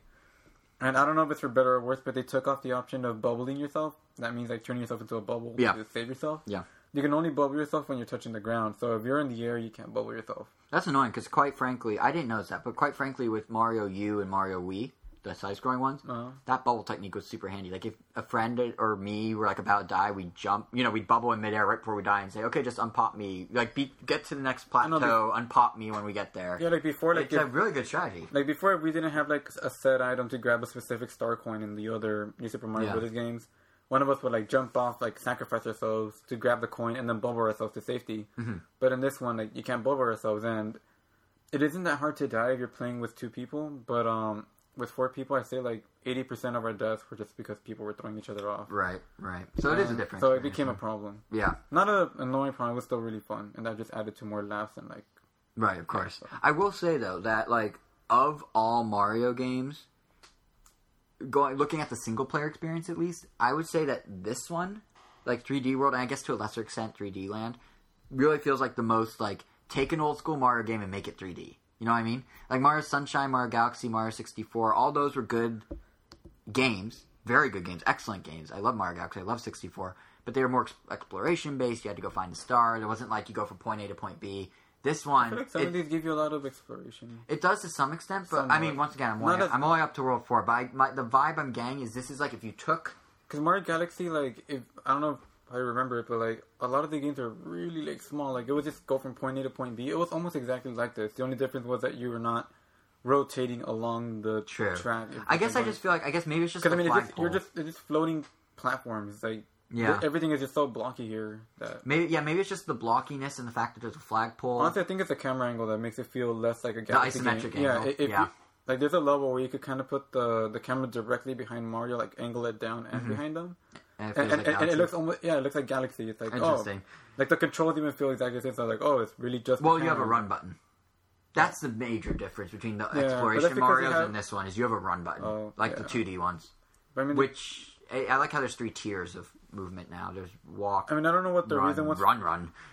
And I guess just because, I guess they expected people that never played a 3D one to have it. They want. That's what this is supposed to be a hybrid of the 2. Yeah, and especially now that now that it's on the Wii U. I mean, some people are going to be playing with Wiimotes most likely, and since they have a D-pad, you can't gradually press a D-pad. It's just one. Yeah, no, I think the run button's fine. I have no complaints with it, but. But no, I think it's probably the mix of the run button, the flagpoles, and just the general geometry of the levels. But it really does feel like they took. The only thing you can't really feels do like they is took the triple Mario. jump. You could do everything else, pretty much. Yeah, you could do a forward leap, but you can't do. You could do it sort of a triple jump if you hold down the crouch button for a while. He'll like charge up, and then you can jump about the height of a triple jump, but you can't like gain the momentum. No, yeah, but you could have always done that before, like a backflip from crouching. Oh, not even a backflip. He just does a super high jump. Yeah, it's a backflip. Oh, is it? Oh, maybe it is. Also, when he ground pounds, he ricochets now. Oh yeah, if you jump. Yeah. Right after. But so many nice little maneuvers. You could even, like, while you're running, you could crouch, then run against. You could do a cartwheel, and then jump against. You could do a somersault jumping cartwheel. Yeah, no, there's some cool maneuvers for sure. And I really like they have little touches, like you can do the handstand at the top of the trees, like 64, Mario 64. I don't remember that being in Land. You could blow on the mic, all the trees move. Yeah, and all the like little wispy things pop off the flowers. Yeah. But did you notice you could blow the baby Goombas off platforms completely? I know they advertised it in the trailer, but I never. Oh, did they? I never did it. But no, what I was going to say, though, is, like, if you take into account... This really feels like a hybrid of all Mario games. Even with little things like, oh, you can handstand on the tree again. But, like, it really does... What I was starting to say is it's as if they took a 2D Mario, tilted it 90 degrees into the screen, somewhat, sometimes, 70 degrees, because sometimes he's going sideways, and then just piled on some of the stuff from Galaxy. It's like, all right, here you go. This is, like, a little of everything. And, I mean, on one hand, yeah, I feel like an old-school Mario, but then they had the creativity... At least to me, and the level variety of a Galaxy game. Like, there's so many things that they introduced for only a couple levels, and then you never see it again. Is there another silhouette level? I've only played the one in the first world. That's it, right? That's it. No. There's a second one? Kind of. So they use it twice. And out of 80 levels, they use one feature twice. Yeah. That's a pretty good hit ratio. I mean, if you played, or like the ice skate that you get in the ice world. I don't even know how much you I don't can use say that without much. like spoiling. Well, you don't need to say, just say if it comes back a couple times or not. Yeah, just like once. Yeah, but like, there's so many games that if they introduce a mechanic, they make sure to keep using it over and over and over. So it's really cool, and that's something that's great about the Galaxy games to me. Is they'll introduce a thing, and you only use that thing once or twice, and that's it. So it's great that this continues that because it makes for more variety. It's more interesting. It just keeps things fresh. I mean, even things like, oh, now you have a soccer ball, now you have a baseball, now you're in an ice skating boot shoe. Like, just random little things that are only there. By the way, the ice skating shoe is a nice throwback to the shoe from Mario 3. Yeah, the Karibo shoe. Yeah. So, and that's another thing, is there's so many great throwbacks. Like, so many. I mean, there was, I'm trying to think, there was one in particular. That really resonated with you? Yeah, what was it? Oh, yeah. There's one, it was in one of the Boo houses, and... Oh, the paintings? Yes. I was like, okay, so that's one of the other great things about the games. It really rewards you for just trying whatever. Like, and this kind of ties into new power-ups. Like, when you're Cat Mario, they anticipate you being Cat Mario, and pretty much anything you can scale will reward you for scaling. Whether it's coins that just appear, an item, or even a green star. Wherever you go as Cat Mario, you will get something as a reward. Like, they anticipate literally everything you can do and give you an alternate thing. You know, they give you a way to do it. And what I was going to say about the painting is the fan service of that's amazing. But also, like, so there's a painting on the wall of the first Boo house. It's of a Boo. I stopped in front of it, I'm like, I wonder, they brought back the handstand. Did they bring back jumping into paintings from Mario 64? And I was like, let's see. I jumped. Sure enough, you can jump through the painting and there's a room behind it. And I was like, okay, that's super cool. Like, you know, that's only something that the guys that played 60 and gals that played 64 will know to try. But it's cool that they're like, hey, there's gonna be some people that are gonna be like, a painting, I'm gonna jump through it. Let's do it. Like, just stuff like that's so cool, and like rewarding those, rewarding that, not experimentation, but I guess rewarding that, like experimenting with the level. Not even nostalgia, but it's just like rewarding the fact that some fans are gonna try other things from other Mario games and having that fan service ready to go. Like anticipating, oh, if there's a painting, they'll think Mario 64. If there's a tree, they'll think handstand. I know I keep referencing that one. So you'll get more out of this game if you've played. I would say you get more out of it, because even if it's your yeah, to some extent. But if it's your first time playing and you jump through a painting, you'll be like, oh, that's kind of neat. But yeah, there's an extra little intrinsic so you do get more thing. Out of it. Yeah, you're right. And the power-ups, like, there's a nice variety of power-ups. Cat Mario is really cool. I wasn't sure if I would end up liking Cat Mario, because it seemed like kind of a cheap way to skip parts of levels. But they balance the things you can only access with Cat Mario very well. It's not too overpowering. Not at all.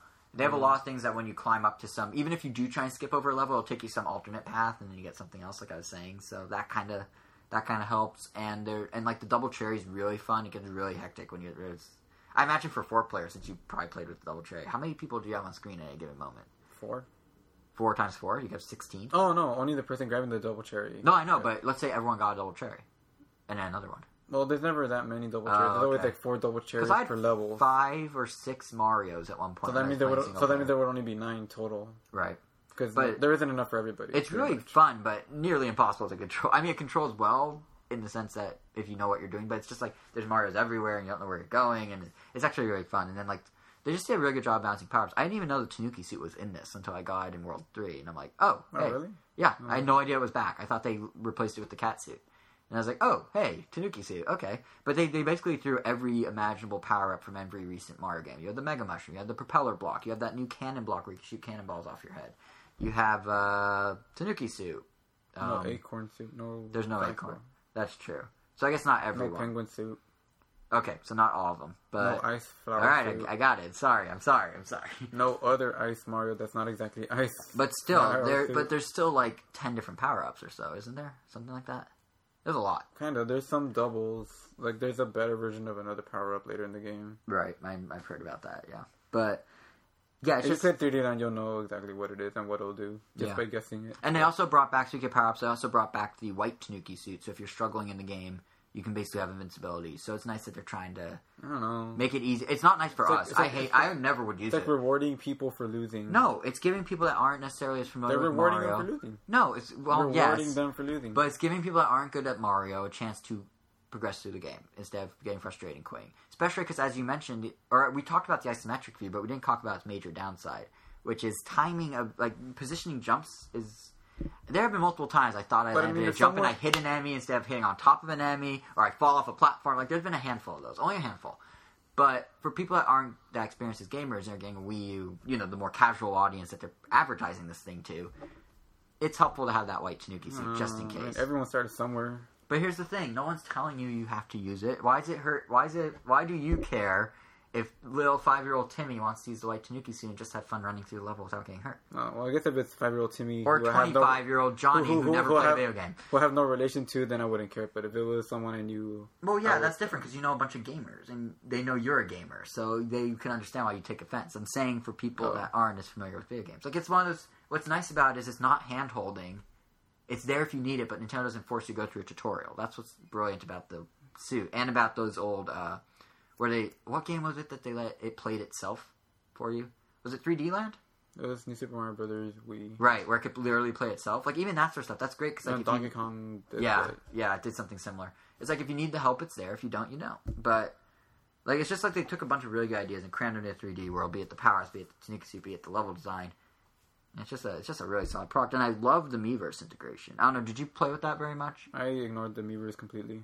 Well, on the surface, it's basically an improvement of what New Super Mario Brothers U had, where you can post a message from anywhere, there's Mii's around the map, and you walk up to them, they show you a message, but they made it actually logical this time. In the past, it'd be every 3 levels, it'd be post a message about this, do it now. Or hey, did you think of doing this? Oh, hey, you should post now. And she's shut up, I'll post when I want to post. I remember it'd be write in a rhyme what you saw of this level. And it's no.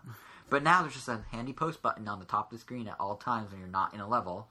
And it has a ticker of the latest post, not weird pop-ups of the same 3 posts over and over again like Nintendo Land. It's actually a ticker along the top. And when you're on the main map, you just walk up to a Mii, and there's the post that pops up. You don't have to, Actually, that's just how it wasn't you, but it's very simple. So that's all fine and dandy. The cool thing to me about the Miiverse stuff is 2 different things. 1, stamps, and 2, ghost Miis. So first, stamps. We talked about what they are. Basically, find one in each level. That's it. You unlock the stamp. You can use it in the future. But what's clever about it is it's basically an achievement system from Xbox or a trophy system from PlayStation without the force feeding of it. If you want to brag, check it out, I found this hard to find stamp, you post a picture with the stamp and everyone knows, oh, that's that hard to find stamp. The people that care will know. If you don't care, just don't post it. You don't have to force it. You don't have to force everyone to see your achievement. It's you choose to brag about what you want to brag about, but they show you exactly what you're bragging about. It's an achievement that it's an optional achievement. It's an optional achievement sharing feature. Because, anyone... It's definitely more subtle than the stamp system from Wii Sports. Yeah, it's not a stamp. It's not a... Except you couldn't really share those in any way. Yeah. So, yeah, with this one, it's okay, you can get artsy and have fun. You can erase and edit any part of the stamp and make your own masterpiece. or do lame puns like I did, where I put some pictures of some coins and Mario running, and I called it Coin Star, like the vending machine. But it was Mario was the star collecting the coin. Anyway, point being, so like you could do that and be boring. But if I got a really cool stamp that's really hard to find, apparently, from what I've heard, the last 5 in the game are like hard to find. So like if I was able to do a cool picture with those stamps, be like, check it out, I got the really hard stamps, and look at my cool picture. Like I think that's way more interesting in a way than just having my achievement pop up on someone else's feed of what their friends are doing and be like, Jason got 3,600 gamer points doing this. It's like, that's great. Okay. But this one, like, you can respond to it, you can get creative with it. Like, it just seems more more gamish, more interactive. It's not just a status update. So I think that's cool. The other thing, though, and this might actually be the coolest of Miiverse, in my opinion, is Ghost Miis, because it's so seamless. So how it works is when you beat a level and you go back to it, starting in World... You have to unlock it to start World 2, but then it retroactively goes to World 1. But once you beat a level fully, or not fully, just run through it, other players' ghost data will download onto your system. Or not download, but will display when you're running. And there'll be normal Miis. They won't be transparent. There'll be normal Miis just wearing little silly ghost dress outfit things. And they'll be running around and doing their own thing, exactly how those people played that level at that time. But what's cool about it is your ghost data is uploading to Miiverse or Nintendo Network, and other people's is downloading from Nintendo Network seamlessly. You don't have to do anything. They just appear. It's just interconnected. It's just perfectly meshed. There's nothing you need to do except turn the feature on. And that just strikes me as really cool. Like, even Mario Kart, you have to download individual ghosts. Like, you'll say, there's like Mario Kart Wii, remember, be like, there's new ghost data. Do you want to download it? Or Mario Kart 7 does it too. And you'll be like, yes. This, it just seamlessly does it because the system's pretty much always connected, especially if you use standby mode with Spot Pass. It will just constantly be downloading new ghosts. And the potential for that is huge because if they do developers or something down the road, like if you can like do if you can like practice speed run by running next to the director of the game and like mastering that and doing a cool speed run and getting a high score and posting a screenshot to Miiverse, that's cool. Like the potential for this is huge. That's so cool. I didn't experience any of that, but well, I'm not saying the developers are there. No, I mean, like, the ghosts in general. The ghost data, yeah. Yeah, no, it's actually really cool, and there's up to 3 Miis at any one time. Because we were playing with 4 people, so right, so they wouldn't be there. Yeah, but if you play solo, you get up to 3 Miis. Oh. So it's actually kind of cool because it's as if you're playing multiplayer. It's just they don't have any effect on what you're doing. I guess it's another way to find stars or stuff that you couldn't find. Exactly, you could watch the ghosts. Yeah, it's really a clever system, and it's fun because there obviously are times that you'll go back to a level before it uploads or downloads a Mii for it because like you just beat it and you go straight back. There's one time I had a ghost of myself. It was actually funny how slow I was watching myself and I was like speeding through the level and I kept looking back and being like, oh wow, my Mii's way back there. It's just funny to see like once you know a level how quickly you can go versus when you're exploring it the first time. But yeah, those are my impressions of the gameplay, I guess. Is there anything you want to add about gameplay besides isometric? Did you have issues with isometric? Yeah, there are a lot of times where I would jump toward the platform and like, oh wow, it turns out that platform was really closer to the foreground or way further back. Yeah, and even the camera tilting doesn't even directly help with that because you can only go left and right. You can't go forward or backward or up or down. Yeah, like in the heat of the moment, like just the position of some platforms, like you just completely miss them like entirely. And it's not like, I mean, I don't overshoot them. They're either further back or closer to the front. Right. And it only happened maybe like 4 times. Yeah, I think it's only happened to me 3 times, and I'm only halfway through the game, but still. Yeah, and it also happened to like everyone else I was playing with. So yeah, no, it's a common thing. I've seen tweets about it. I was like, oh wow, I guess the 3D would have helped maybe, but yeah, I don't know. Who would have thought that Nintendo when they were like, hey, 3D lens, 3D is important, and we're like, yeah, right. Who would have thought they were serious? Yeah. I did notice they upped the detail of the character shadows. Like it's literally the exact silhouette of the character from the bottom. To try, like it's not just a little circle under them. It's like the actual silhouette of their foot and everything. I guess to try and give you a better sense of judgment, but still, it does have its issues. Oh, yeah. It is worth mentioning, though. Is there anything else you want to add before I... No, that was pretty much it. Oh, I was just going to say, it is worth mentioning that I forgot to mention this when talking about creativity of the game, but I think it's worth mentioning that even stuff, like they have the silhouette level, which we mentioned, and even that, yeah, every platformer does a silhouette level now. It's kind of a standard thing. But even within that, they kind of had some fun with it and did unique things. Like they had silhouettes, but then if you walk into the foreground, oh, it's not a silhouette, it's a cardboard cutout. Or, it's not an enemy, it's a cardboard cutout. Like, they just kind of played with expectations, I guess. And I feel like Cat Mario did that a lot, too. Because, like, the expectation is you take path A to go somewhere, but instead you take path B and then climb up a flagpole, which you can never do before. Like, they're just messing with fans, in a way. Like, they're doing fan service, but they're doing it in a way that's kind of like, oh, you thought this was going to happen in a Mario game? Haha, silly you, it's doing this. Like, there's a lot of that, I feel like. Oh. So I don't know. I think they did an awesome job. I think it has a lot of variety. It's really, really fun. And it looks, I guess we could switch over to the other key aspects of the game, or graphics and music. The game looks gorgeous. Like, it looks amazing, I think. The art style is perfect. The lighting is incredible. The water effects, like on the Bowser stages, and then like the first Bowser stage, I should say specifically, and like even like the water effect when you're playing the Plessie levels, like it's just like the water looks good. The lighting, I love in the rain when you're walking in the rain and like the rain splashing on the screen is streaking down and like the light kind of reflects off the streaks in different directions and stuff. Like, you know, it looks kind of warped within the streaks. I concur. It looks so good. And it's actually funny because I started playing this on a 10-year-old plasma TV, 42-inch plasma. So it looked good. It was 1080i. It can't do 1080p. Was it being on component cables also? Or? It was on component cables. It couldn't do 1080p because it did not have HDMI. It was that old. It predates HDMI. And it's like, okay, cool. The game looks fine. It looks nice. The graphics still look great. Like, you know, I still see all the cool lighting effects. Everything's, you know, the colors are a bit subdued. It's 1080i, but whatever. It looks great. Then on Black Friday, I got a 46-inch LED TV. And a nice new stand for it, and it's a long story. It took me full 24 hours to put this thing together. But, like, yeah, it was a mess. Anyway, played the game, you know, put the TV together, popped the game. First thing I did was like, alright, how's Mario look? Because I was like, that's my threshold for graphics now. It's the best looking game I own. So I put the disc in, let it boot. Oh my god, it looks so much better. I don't even know how that was possible. It's probably placebo to some extent, because I'm sure I'm like, oh, new TV. But, like, everything just popped. The color was much richer. Everything looked way sharper. Granted, some of this is the TV, but it just made all the great graphics look that much better, and I was, like, blown away all over again. Like, the game really looks great. I would argue, yes, PS4 and Xbox One, in terms of raw graphical power, are definitely more, you know, can definitely do more, but what Nintendo can do with art style definitely makes their first-party games, particularly stuff like Mario 3D World, totally comparable. Like, if you put a screenshot of certain screenshots of Mario 3D World next to, say, Killzone, or one of those sorts of games, I would argue that they would hold up quite well because of the art style. Like, yeah, they don't have as many polygons, but what they use so well, and the lighting in particular is just spectacular. Like, it's a really good looking game. So much bloom lighting. Yeah, they went crazy with the bloom lighting, but they did in Galaxy as well. So This is just upping it. Yeah, it is kind of funny because there are times that Mario looks like he's literally radiating light, and it's like, why is he doing that? And even just like little details like the blocks that you hit. When you hit a question mark block, they have like a plastic glossiness to them now after you hit them. When you hit when you're in the underground stages and you hit just normal bricks, they don't just shatter, they like splinter into a million different directions, and it's like these little purple sparklies, which is another thing. Did you notice how much they played with particle effects? Yeah, there's like little really shiny. Yeah, well, not just shininess, but just like little specks of stuff in the air. Like there's like when you blow on the little wispy things and they float into the air. Like there's little specks of yellow like light everywhere, like in the carnival stages or confetti or everything. They just like playing with. Yeah, they really like playing with particle effects, and it looks really good. Like hands down, best looking Nintendo game ever. And of course, the music is also. I would argue the music's actually maybe not as amazing as the graphics, but certainly great. They went for a jazz theme this time around, and it works really well. Like it fits really well, and they actually had a big band, like a big swing band. They actually had them come in and record parts, and like all this, you know, it's all orchestrated, but it's with like jazz instruments.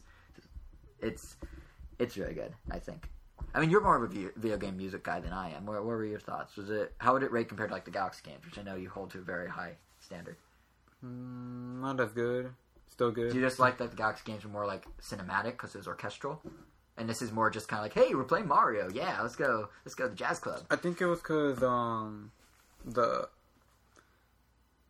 music in Super Mario 3D World, I don't know, it kind of went more with the game, I would say, than the Galaxy games. Yeah. But I think the music was just so different that I'm like, wow, this is music that you normally wouldn't hear with a game. Like, it was just so... It's so big band swing. Yeah, like so symphonic and... No, I mean the Galaxy ones. Oh, sorry. Yeah, like those were like so symphonic and like Mario's like running around, but like the music was like really slow by contrast and... Yeah. You know, it actually... But I don't know, I just liked it so much more. It was just so different and just... That's a bigger impression on me. True. It does fit Galaxy to an extent, though, having the orchestral music, because like when you think of space, you think of like these big epic things. Yeah, it was just more grand and yeah. This was more like home. It was more back then. There were a lot of more fun themes that were just like really catchy and it's very jazzy for sure.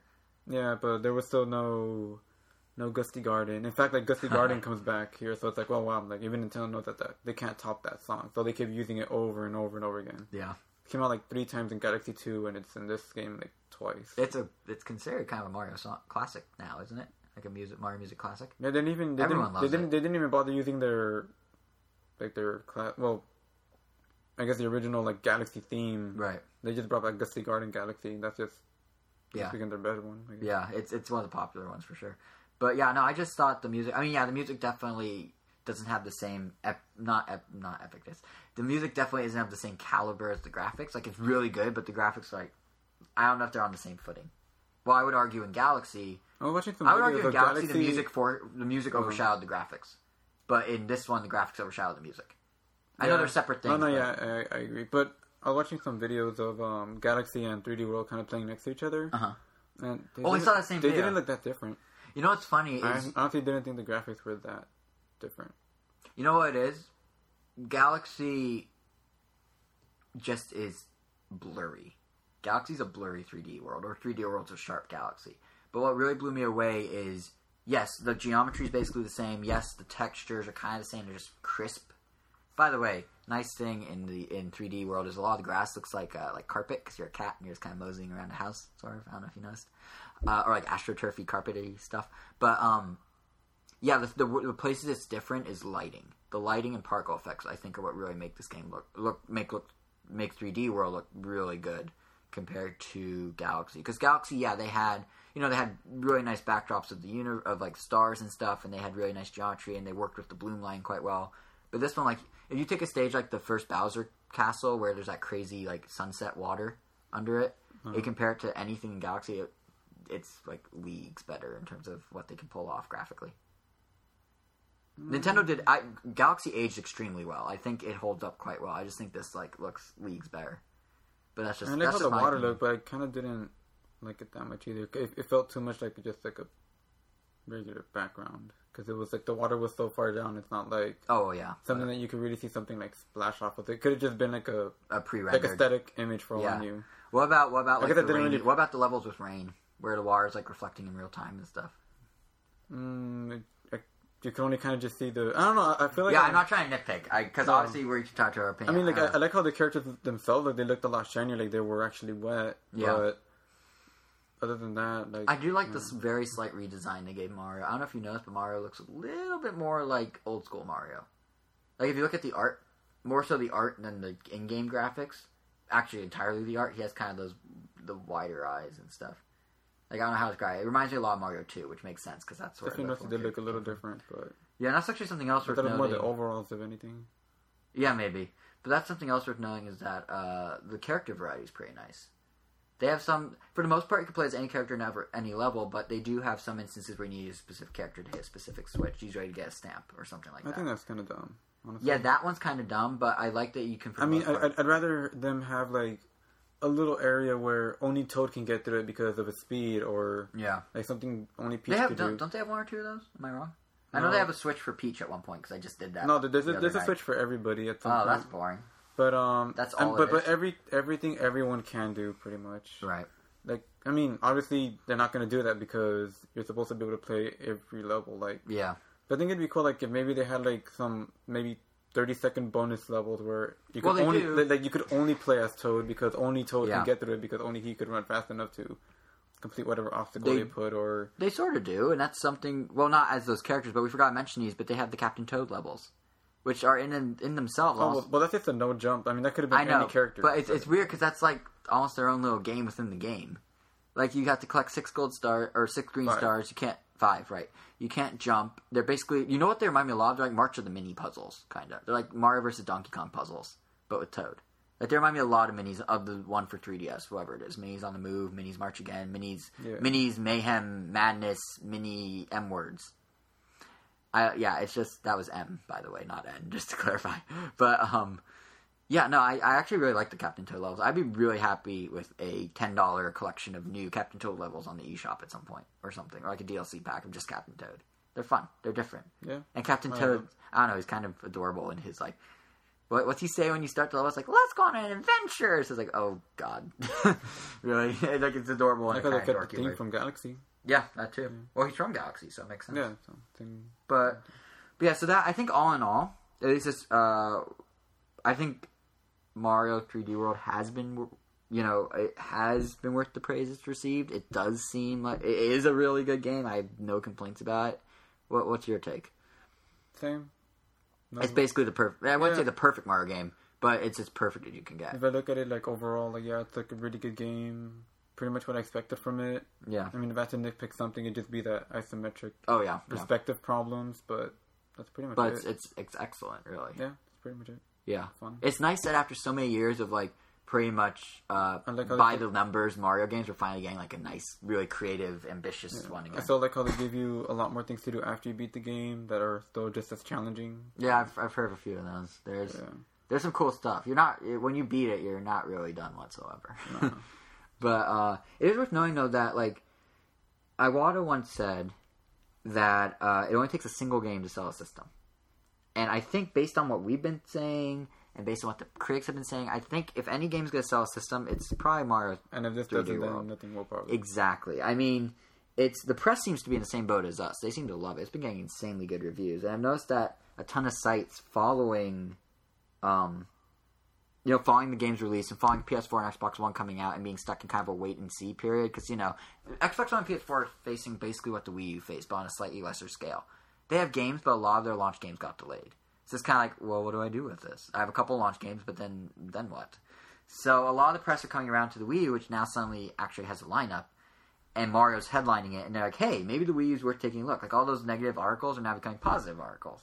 And I think Mario's spearheading that. I think I was right that one game could sell a system, because we're seeing stuff like the New York Times actually said, direct quote, Wii U is also the only new console with a video game worth playing. Like, if that doesn't confirm Iwata's statement that it only takes one game to sell a system, and our statement that that Mario's probably that game, I don't know what possibly could. Like, that's pretty straightforward, it's hard to top that. And that's coming from a very major mainstream news source. That's not like some blogger somewhere. That's like tons of people that don't have Wii U's are going to read that and go, oh, what's this Wii U about? So it could work. But, and I think this kind of segues into the discussion I was saying we're going to have about, like, is this the game that can save the Wii U? I mean, it definitely seems like it would be the closest one, right? Like, I don't even know, even going forward. Maybe Mario Kart? Maybe like the only other yeah, Mario Kart actually outsold Mario Galaxy, so it'd be possible that Mario Kart, when it comes out, would be the one. But at least for this holiday, it's this. There's nothing else that compares. Well, I'm saying, nothing announced. Pikmin 3, definitely not. Definitely not Pikmin. It's too niche. Not Donkey Kong. Well, Donkey Kong's not even here. I know, but I'm just saying. Yeah. It's not. Zelda, the thing with Zelda, I feel like, is, Zelda does well, but it's not a system seller. It is in a way. It's a system seller for gamers, but Mario bridges that gap. Especially this one, where Nintendo's literally trying to bridge the gap in terms of letting casuals and core play by offering a 2D, 3D hybrid. Like, Zelda, you definitely have to be a gamer to play it. A lot of people that aren't gamers probably enjoy it, and could probably play it, but this isn't one that, like, a soccer mom's gonna be like, oh, I could play this with my kids, like Mario is. Yeah. Like, Mario's definitely the system seller. And, I mean, with the praise it's receiving and the turnaround of press, like, I would argue that less than Wii Fit, less than Wii Sports, this could be the game that gets the casuals go, oh, what's this Wii U about, and actually take a second look and possibly buy one. It'll be interesting to see how sales go from Black Friday, which Nintendo will probably be releasing this coming week, and we'll cover in our next episode. But it's worth knowing over in Japan, the numbers are already out for Mario's debut. And unfortunately, contrary to what we were just saying, sales out of Japan actually suggest it might not be the single saving grace of, the savior of the Wii U. In Japan, the game had the lowest debut of any 3D Mario game ever, which is a bit unfortunate. It only managed to sell 99,588 units in its debut. Whoa. Which is, now that sounds very tiny, but for Japan, it's tiny, for sure, but a big seller is like 400,000, 500,000. So it is very low. It's actually the lowest.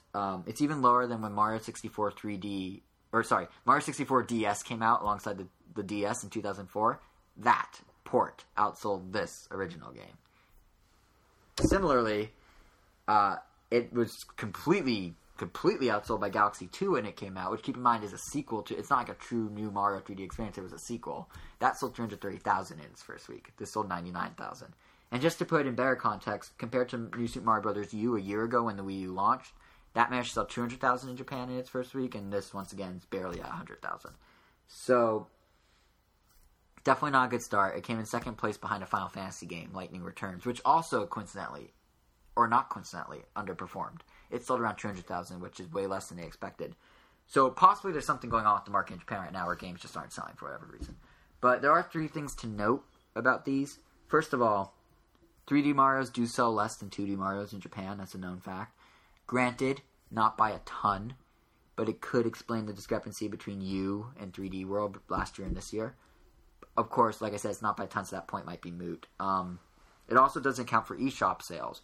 Nintendo, especially in Japan, is pushing eShop way harder. They have those cool AR photo cards that you can like take a photo, like you can like use one side's like AR and you can take a picture of your 3DS, and then the other side's a code for the eShop, and they saw them at everywhere imaginable. So the eShop, Nintendo pushes it harder in Japan than America, so it's possible the sales difference is made up in eShop numbers. No way to verify that. And the third thing worth mentioning is the Wii U has a really, really, really small install base, as we know. So, you know, when the other Marios came out, they probably had more people owning the system. So the ratio of people, you know, the percentage of people that own a Wii U that own the game might be similar to the others. I don't know. So for all we know, everyone in Japan could own that. Everyone that had the Wii U could own the game, yeah. And I don't think that's the case because it definitely has sold more than 100,000 Wii U's in Japan. But my point is, it's still early on. There's all sorts of possibilities of why this number might not be right, but it's definitely, there are a lot of headlines on the web of like lowest Mario debut ever, and it's totally true. And it's definitely a little worrisome because this is the thing that will save the Wii U. If one thing can save the Wii U, it is Mario. But I don't know if we should necessarily enter panic mode yet. I think, or Nintendo should. I think it's a game with legs. I was looking at a chart, and a lot of the Mario games sell better in the long term than in the short term. Like, they'll sell X amount in short term, but then they have long legs and sell for a couple years. We're seeing it with 3D Land. It's the number one selling 3DS game. I mean, yeah, Pokemon outsold it in terms of fastest, but 3D Land's still the number one selling. So, presumably this will have legs, and presumably it'll be fine. But in terms of right out of the gate, even though we're just like, this seems like the perfect game, it's worth noting in Japan it's not yet the perfect game. So, we'll have to see how it does in the U.S. We'll get a better sense of those sales when the NPD sales tracking for here in the U.S. comes out in December. We'll cover that next episode. Anecdotally, I can say that it seems to be working on some level. When I went to pick up the game and Zelda at Best Buy during my lunch break, 6 other guys were there, all picking up Mario and Zelda in some cases, and 2 of them got Wii U's with Mario. Oh, wow. So, granted, that's very anecdotal, and that's a total of 6 people. But somewhere, for someone, Mario has been the Wii U savior, clearly, because it got 2 people to buy Wii U's. And in case you're wondering, one got the Mario bundle, one got the Zelda bundle. Very diverse bunch. So, yeah, so at least it's working on some level. I'm really curious to see how it does on a broader scale. I definitely think, like I said, if there's one game that's going to do it, it's Mario. So it'll be really interesting to see November numbers, and then in January to look back at December numbers and see how it continued to truck along. So that's it for Mario. We literally spent like 40 minutes or so talking about Mario. I think that's more than enough time for Mario. Yeah, it's a great game. Like I think if there's one game outside of Pokemon where we get into the nitty-gritty that we talk about in detail, it should be one this good. Which means we're probably going to talk about Zelda in the same way in a couple weeks, because it's also very good. I haven't played it. Well, yeah, so it's just going to be... I don't really plan to. But. Right, yeah, you prefer watching. But anyway, you have been playing something else, though, that's not Zelda, because you don't own it, which is Edge. A port of a mobile game that was then brought to Wii U by Two Tribes. They also brought it to Steam, if I remember correctly. So what did you think of Edge? Yeah, Edge, my first time playing it was actually on Steam. Not many. Like, way back in 1992. I think last year... So pretty much, it's a puzzle platform game. Maybe more platform than puzzle. You control a cube. You move northwest, southwest, northeast, or southeast. Or as most people would say, left, right, up, and down. But it's not left, right, up, and down. It's like angled. Well, I just look like a jerk. Everything is like everything's at an angle. Like right when it asks you, like, isometric view, perhaps. Kind of like when you start the game, it says, "Do you want up to be northwest or northeast?" Oh, interesting. So directionality matters. I thought you were just saying because otherwise, like you might. I got you. Yeah. Sorry, I was being. So pretty much, yeah. You just you control a cube. The graphics are very simple. It's like vector art practically. Yeah, it's just cubes and lines. It's cubes and lines. Yeah. And the soundtrack is very, very, very, very, very, very 8-bit-ish. It's almost the whole game is just a giant throwback. Yeah, from what I've watched of the trailer. I don't know. You probably have a better way to describe the soundtrack. It sounds. I mean, I would just say it's chiptune. Yeah, very Yeah, it's all chiptune. I was gonna say it's not very regular showish, but that's just because that hasn't helped me. I mean, I help listeners. But anyway, I don't know. Some levels go from like it's a very slow paced game. So you're trying to get is the goal? You're going from point A to point B. Every level starts you in some random part of this like maze, or sometimes it's just like a straight line, and you're just like rolling this cube along, and sometimes you have to like wait between bridges being formed and getting destroyed. So you have to like kind of cross at the right time, right? Or sometimes you have to like activate switches to create a path to continue on. Is there a time limit? No. No. It's based on your score. So if you want to get a good ranking, then you go for a faster time. Gotcha. And sometimes you have to like the cube, as far as it's moving around the stage, it's pretty much what you would expect. There's nothing really too special about it moving around, except for the fact that when you're rotating the cube, which is what you're doing to move around, you're rotating it. If you're climbing up a ledge, if you can keep, I don't even know. It's kind of hard to describe, but do you need momentum to get to the top? Like if you stop in the middle, or you start going back down? Okay, yeah. If you can use that momentum to kind of stay balanced on the corner of the stage. Like it doesn't make sense visually because like the cube shouldn't be doing that. Oh, is it just like on its edge, right on the edge of the stage? It's touching corner to corner, but like and if you're keeping yourself like kind of balanced that way, it actually starts a timer. It kind of. It's almost like a trick shot. It's like a trick. It's like doing almost like it's like doing an ollie. No, not an ollie. Yeah, an ollie. You're basically or not an ollie. Well, I guess it is an ollie. No, you're an ollie is a basically jump. playing Tony Hawk with a cube on the edge of the stage. Yeah, you're balancing, so it's like saying like, oh, how long can you keep the cube up balancing? Yeah. But there are actually some parts of some levels later in the game that will force you to balance yourself up because you're gonna have to be connecting to a cube that's moving over a big gap, and you have to try not to fall. So mastering that early on is kind of important. But I mean, it's a really small game. Like there isn't really much beyond that. It's just like if you like a really short platformer. Is it it's one of those games that it has like 30 levels or so. Right. But each level is designed to be played over and over again, like for a faster time. Okay. So like you could get through. I mean, the game's $2. Yeah. So you can't expect much for $2. So I mean, like you could finish. I mean, I'd really recommend it for that. There's a lot of content, doesn't it? Yeah, because I mean, the game is really fun. It's really challenging. Well, let me rephrase real quick. I say it has a lot of content. Compared to the original version, didn't they add a bunch of DLC? And does it have like all the Steam levels or something? Like, it's more than just. So I mean, it has a lot of levels. But I mean, each level you can maybe finish in like a minute or two. Gotcha.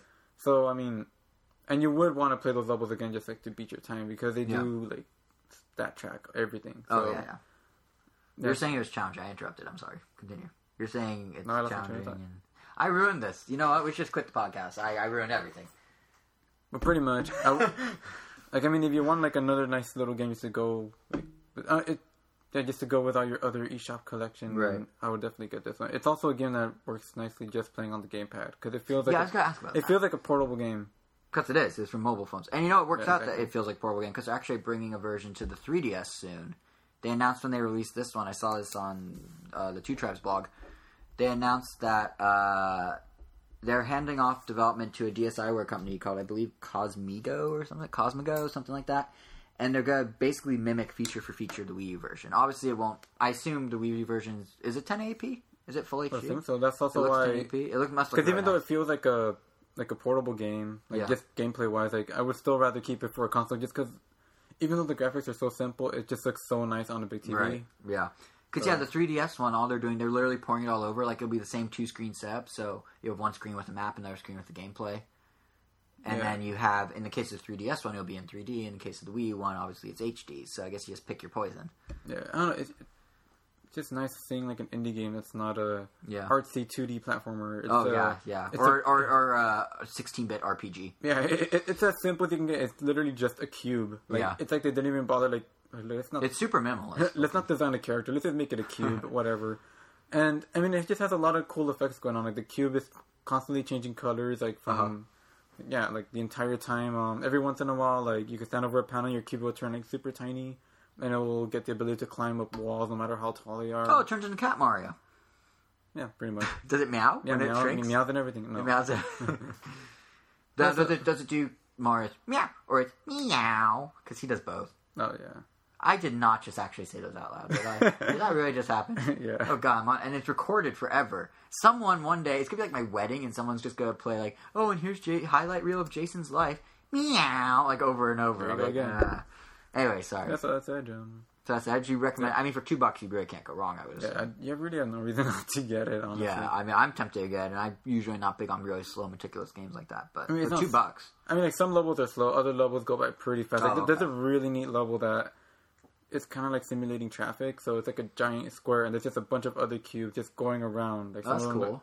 So you're kind of like trying to cross from one into the other without getting pushed by the other ones that drop you to your death. So it's cool, and it has that sounds cool. Actually, I like that. And it has that instant respawn. So if you fall off the stage, you instantly respawn. So it gets addicting. It's like, oh, just one more. Right. So that sounds very cool, actually. So only $2. I mean, might as well. Yeah, I mean, if you have one of those awesome Bowser gift cards. So. Or better yet, if you're the winner of our $20 eShop credit giveaway, you can still have 18 after you buy this game. Yeah, and I mean that's all I have to say about Edge. So with that, let's transition to the contest. So we actually got a surprisingly large number of entries. I did not expect that many. So I mean, it could have been larger. Hint, hint, listener. No, I'm kidding. Thank you to everyone who entered. We really do appreciate it, and we are very happy to announce that we have a winner. What we did is for those who may not have checked the site lately, we had a contest. As you may or may not know, I am really bad at beating my video games. I will play them. I will play them far, and then I will stop.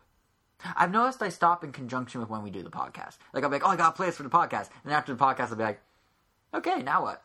So I blame the podcast for this problem. But no, I'm really bad at beating my games. And with Mario and Zelda coming out on the same day, it only made sense that one of these I can beat, right? So we asked you guys which game I should beat of the two. And all I had to do is leave a comment in our last episode to let us know. It turns out a lot of people want me to beat Zelda. Like, a lot of people. The votes were literally over 2-1 in favor of Zelda. When was the last time you beat a Zelda game, Jason? I don't know if I ever have.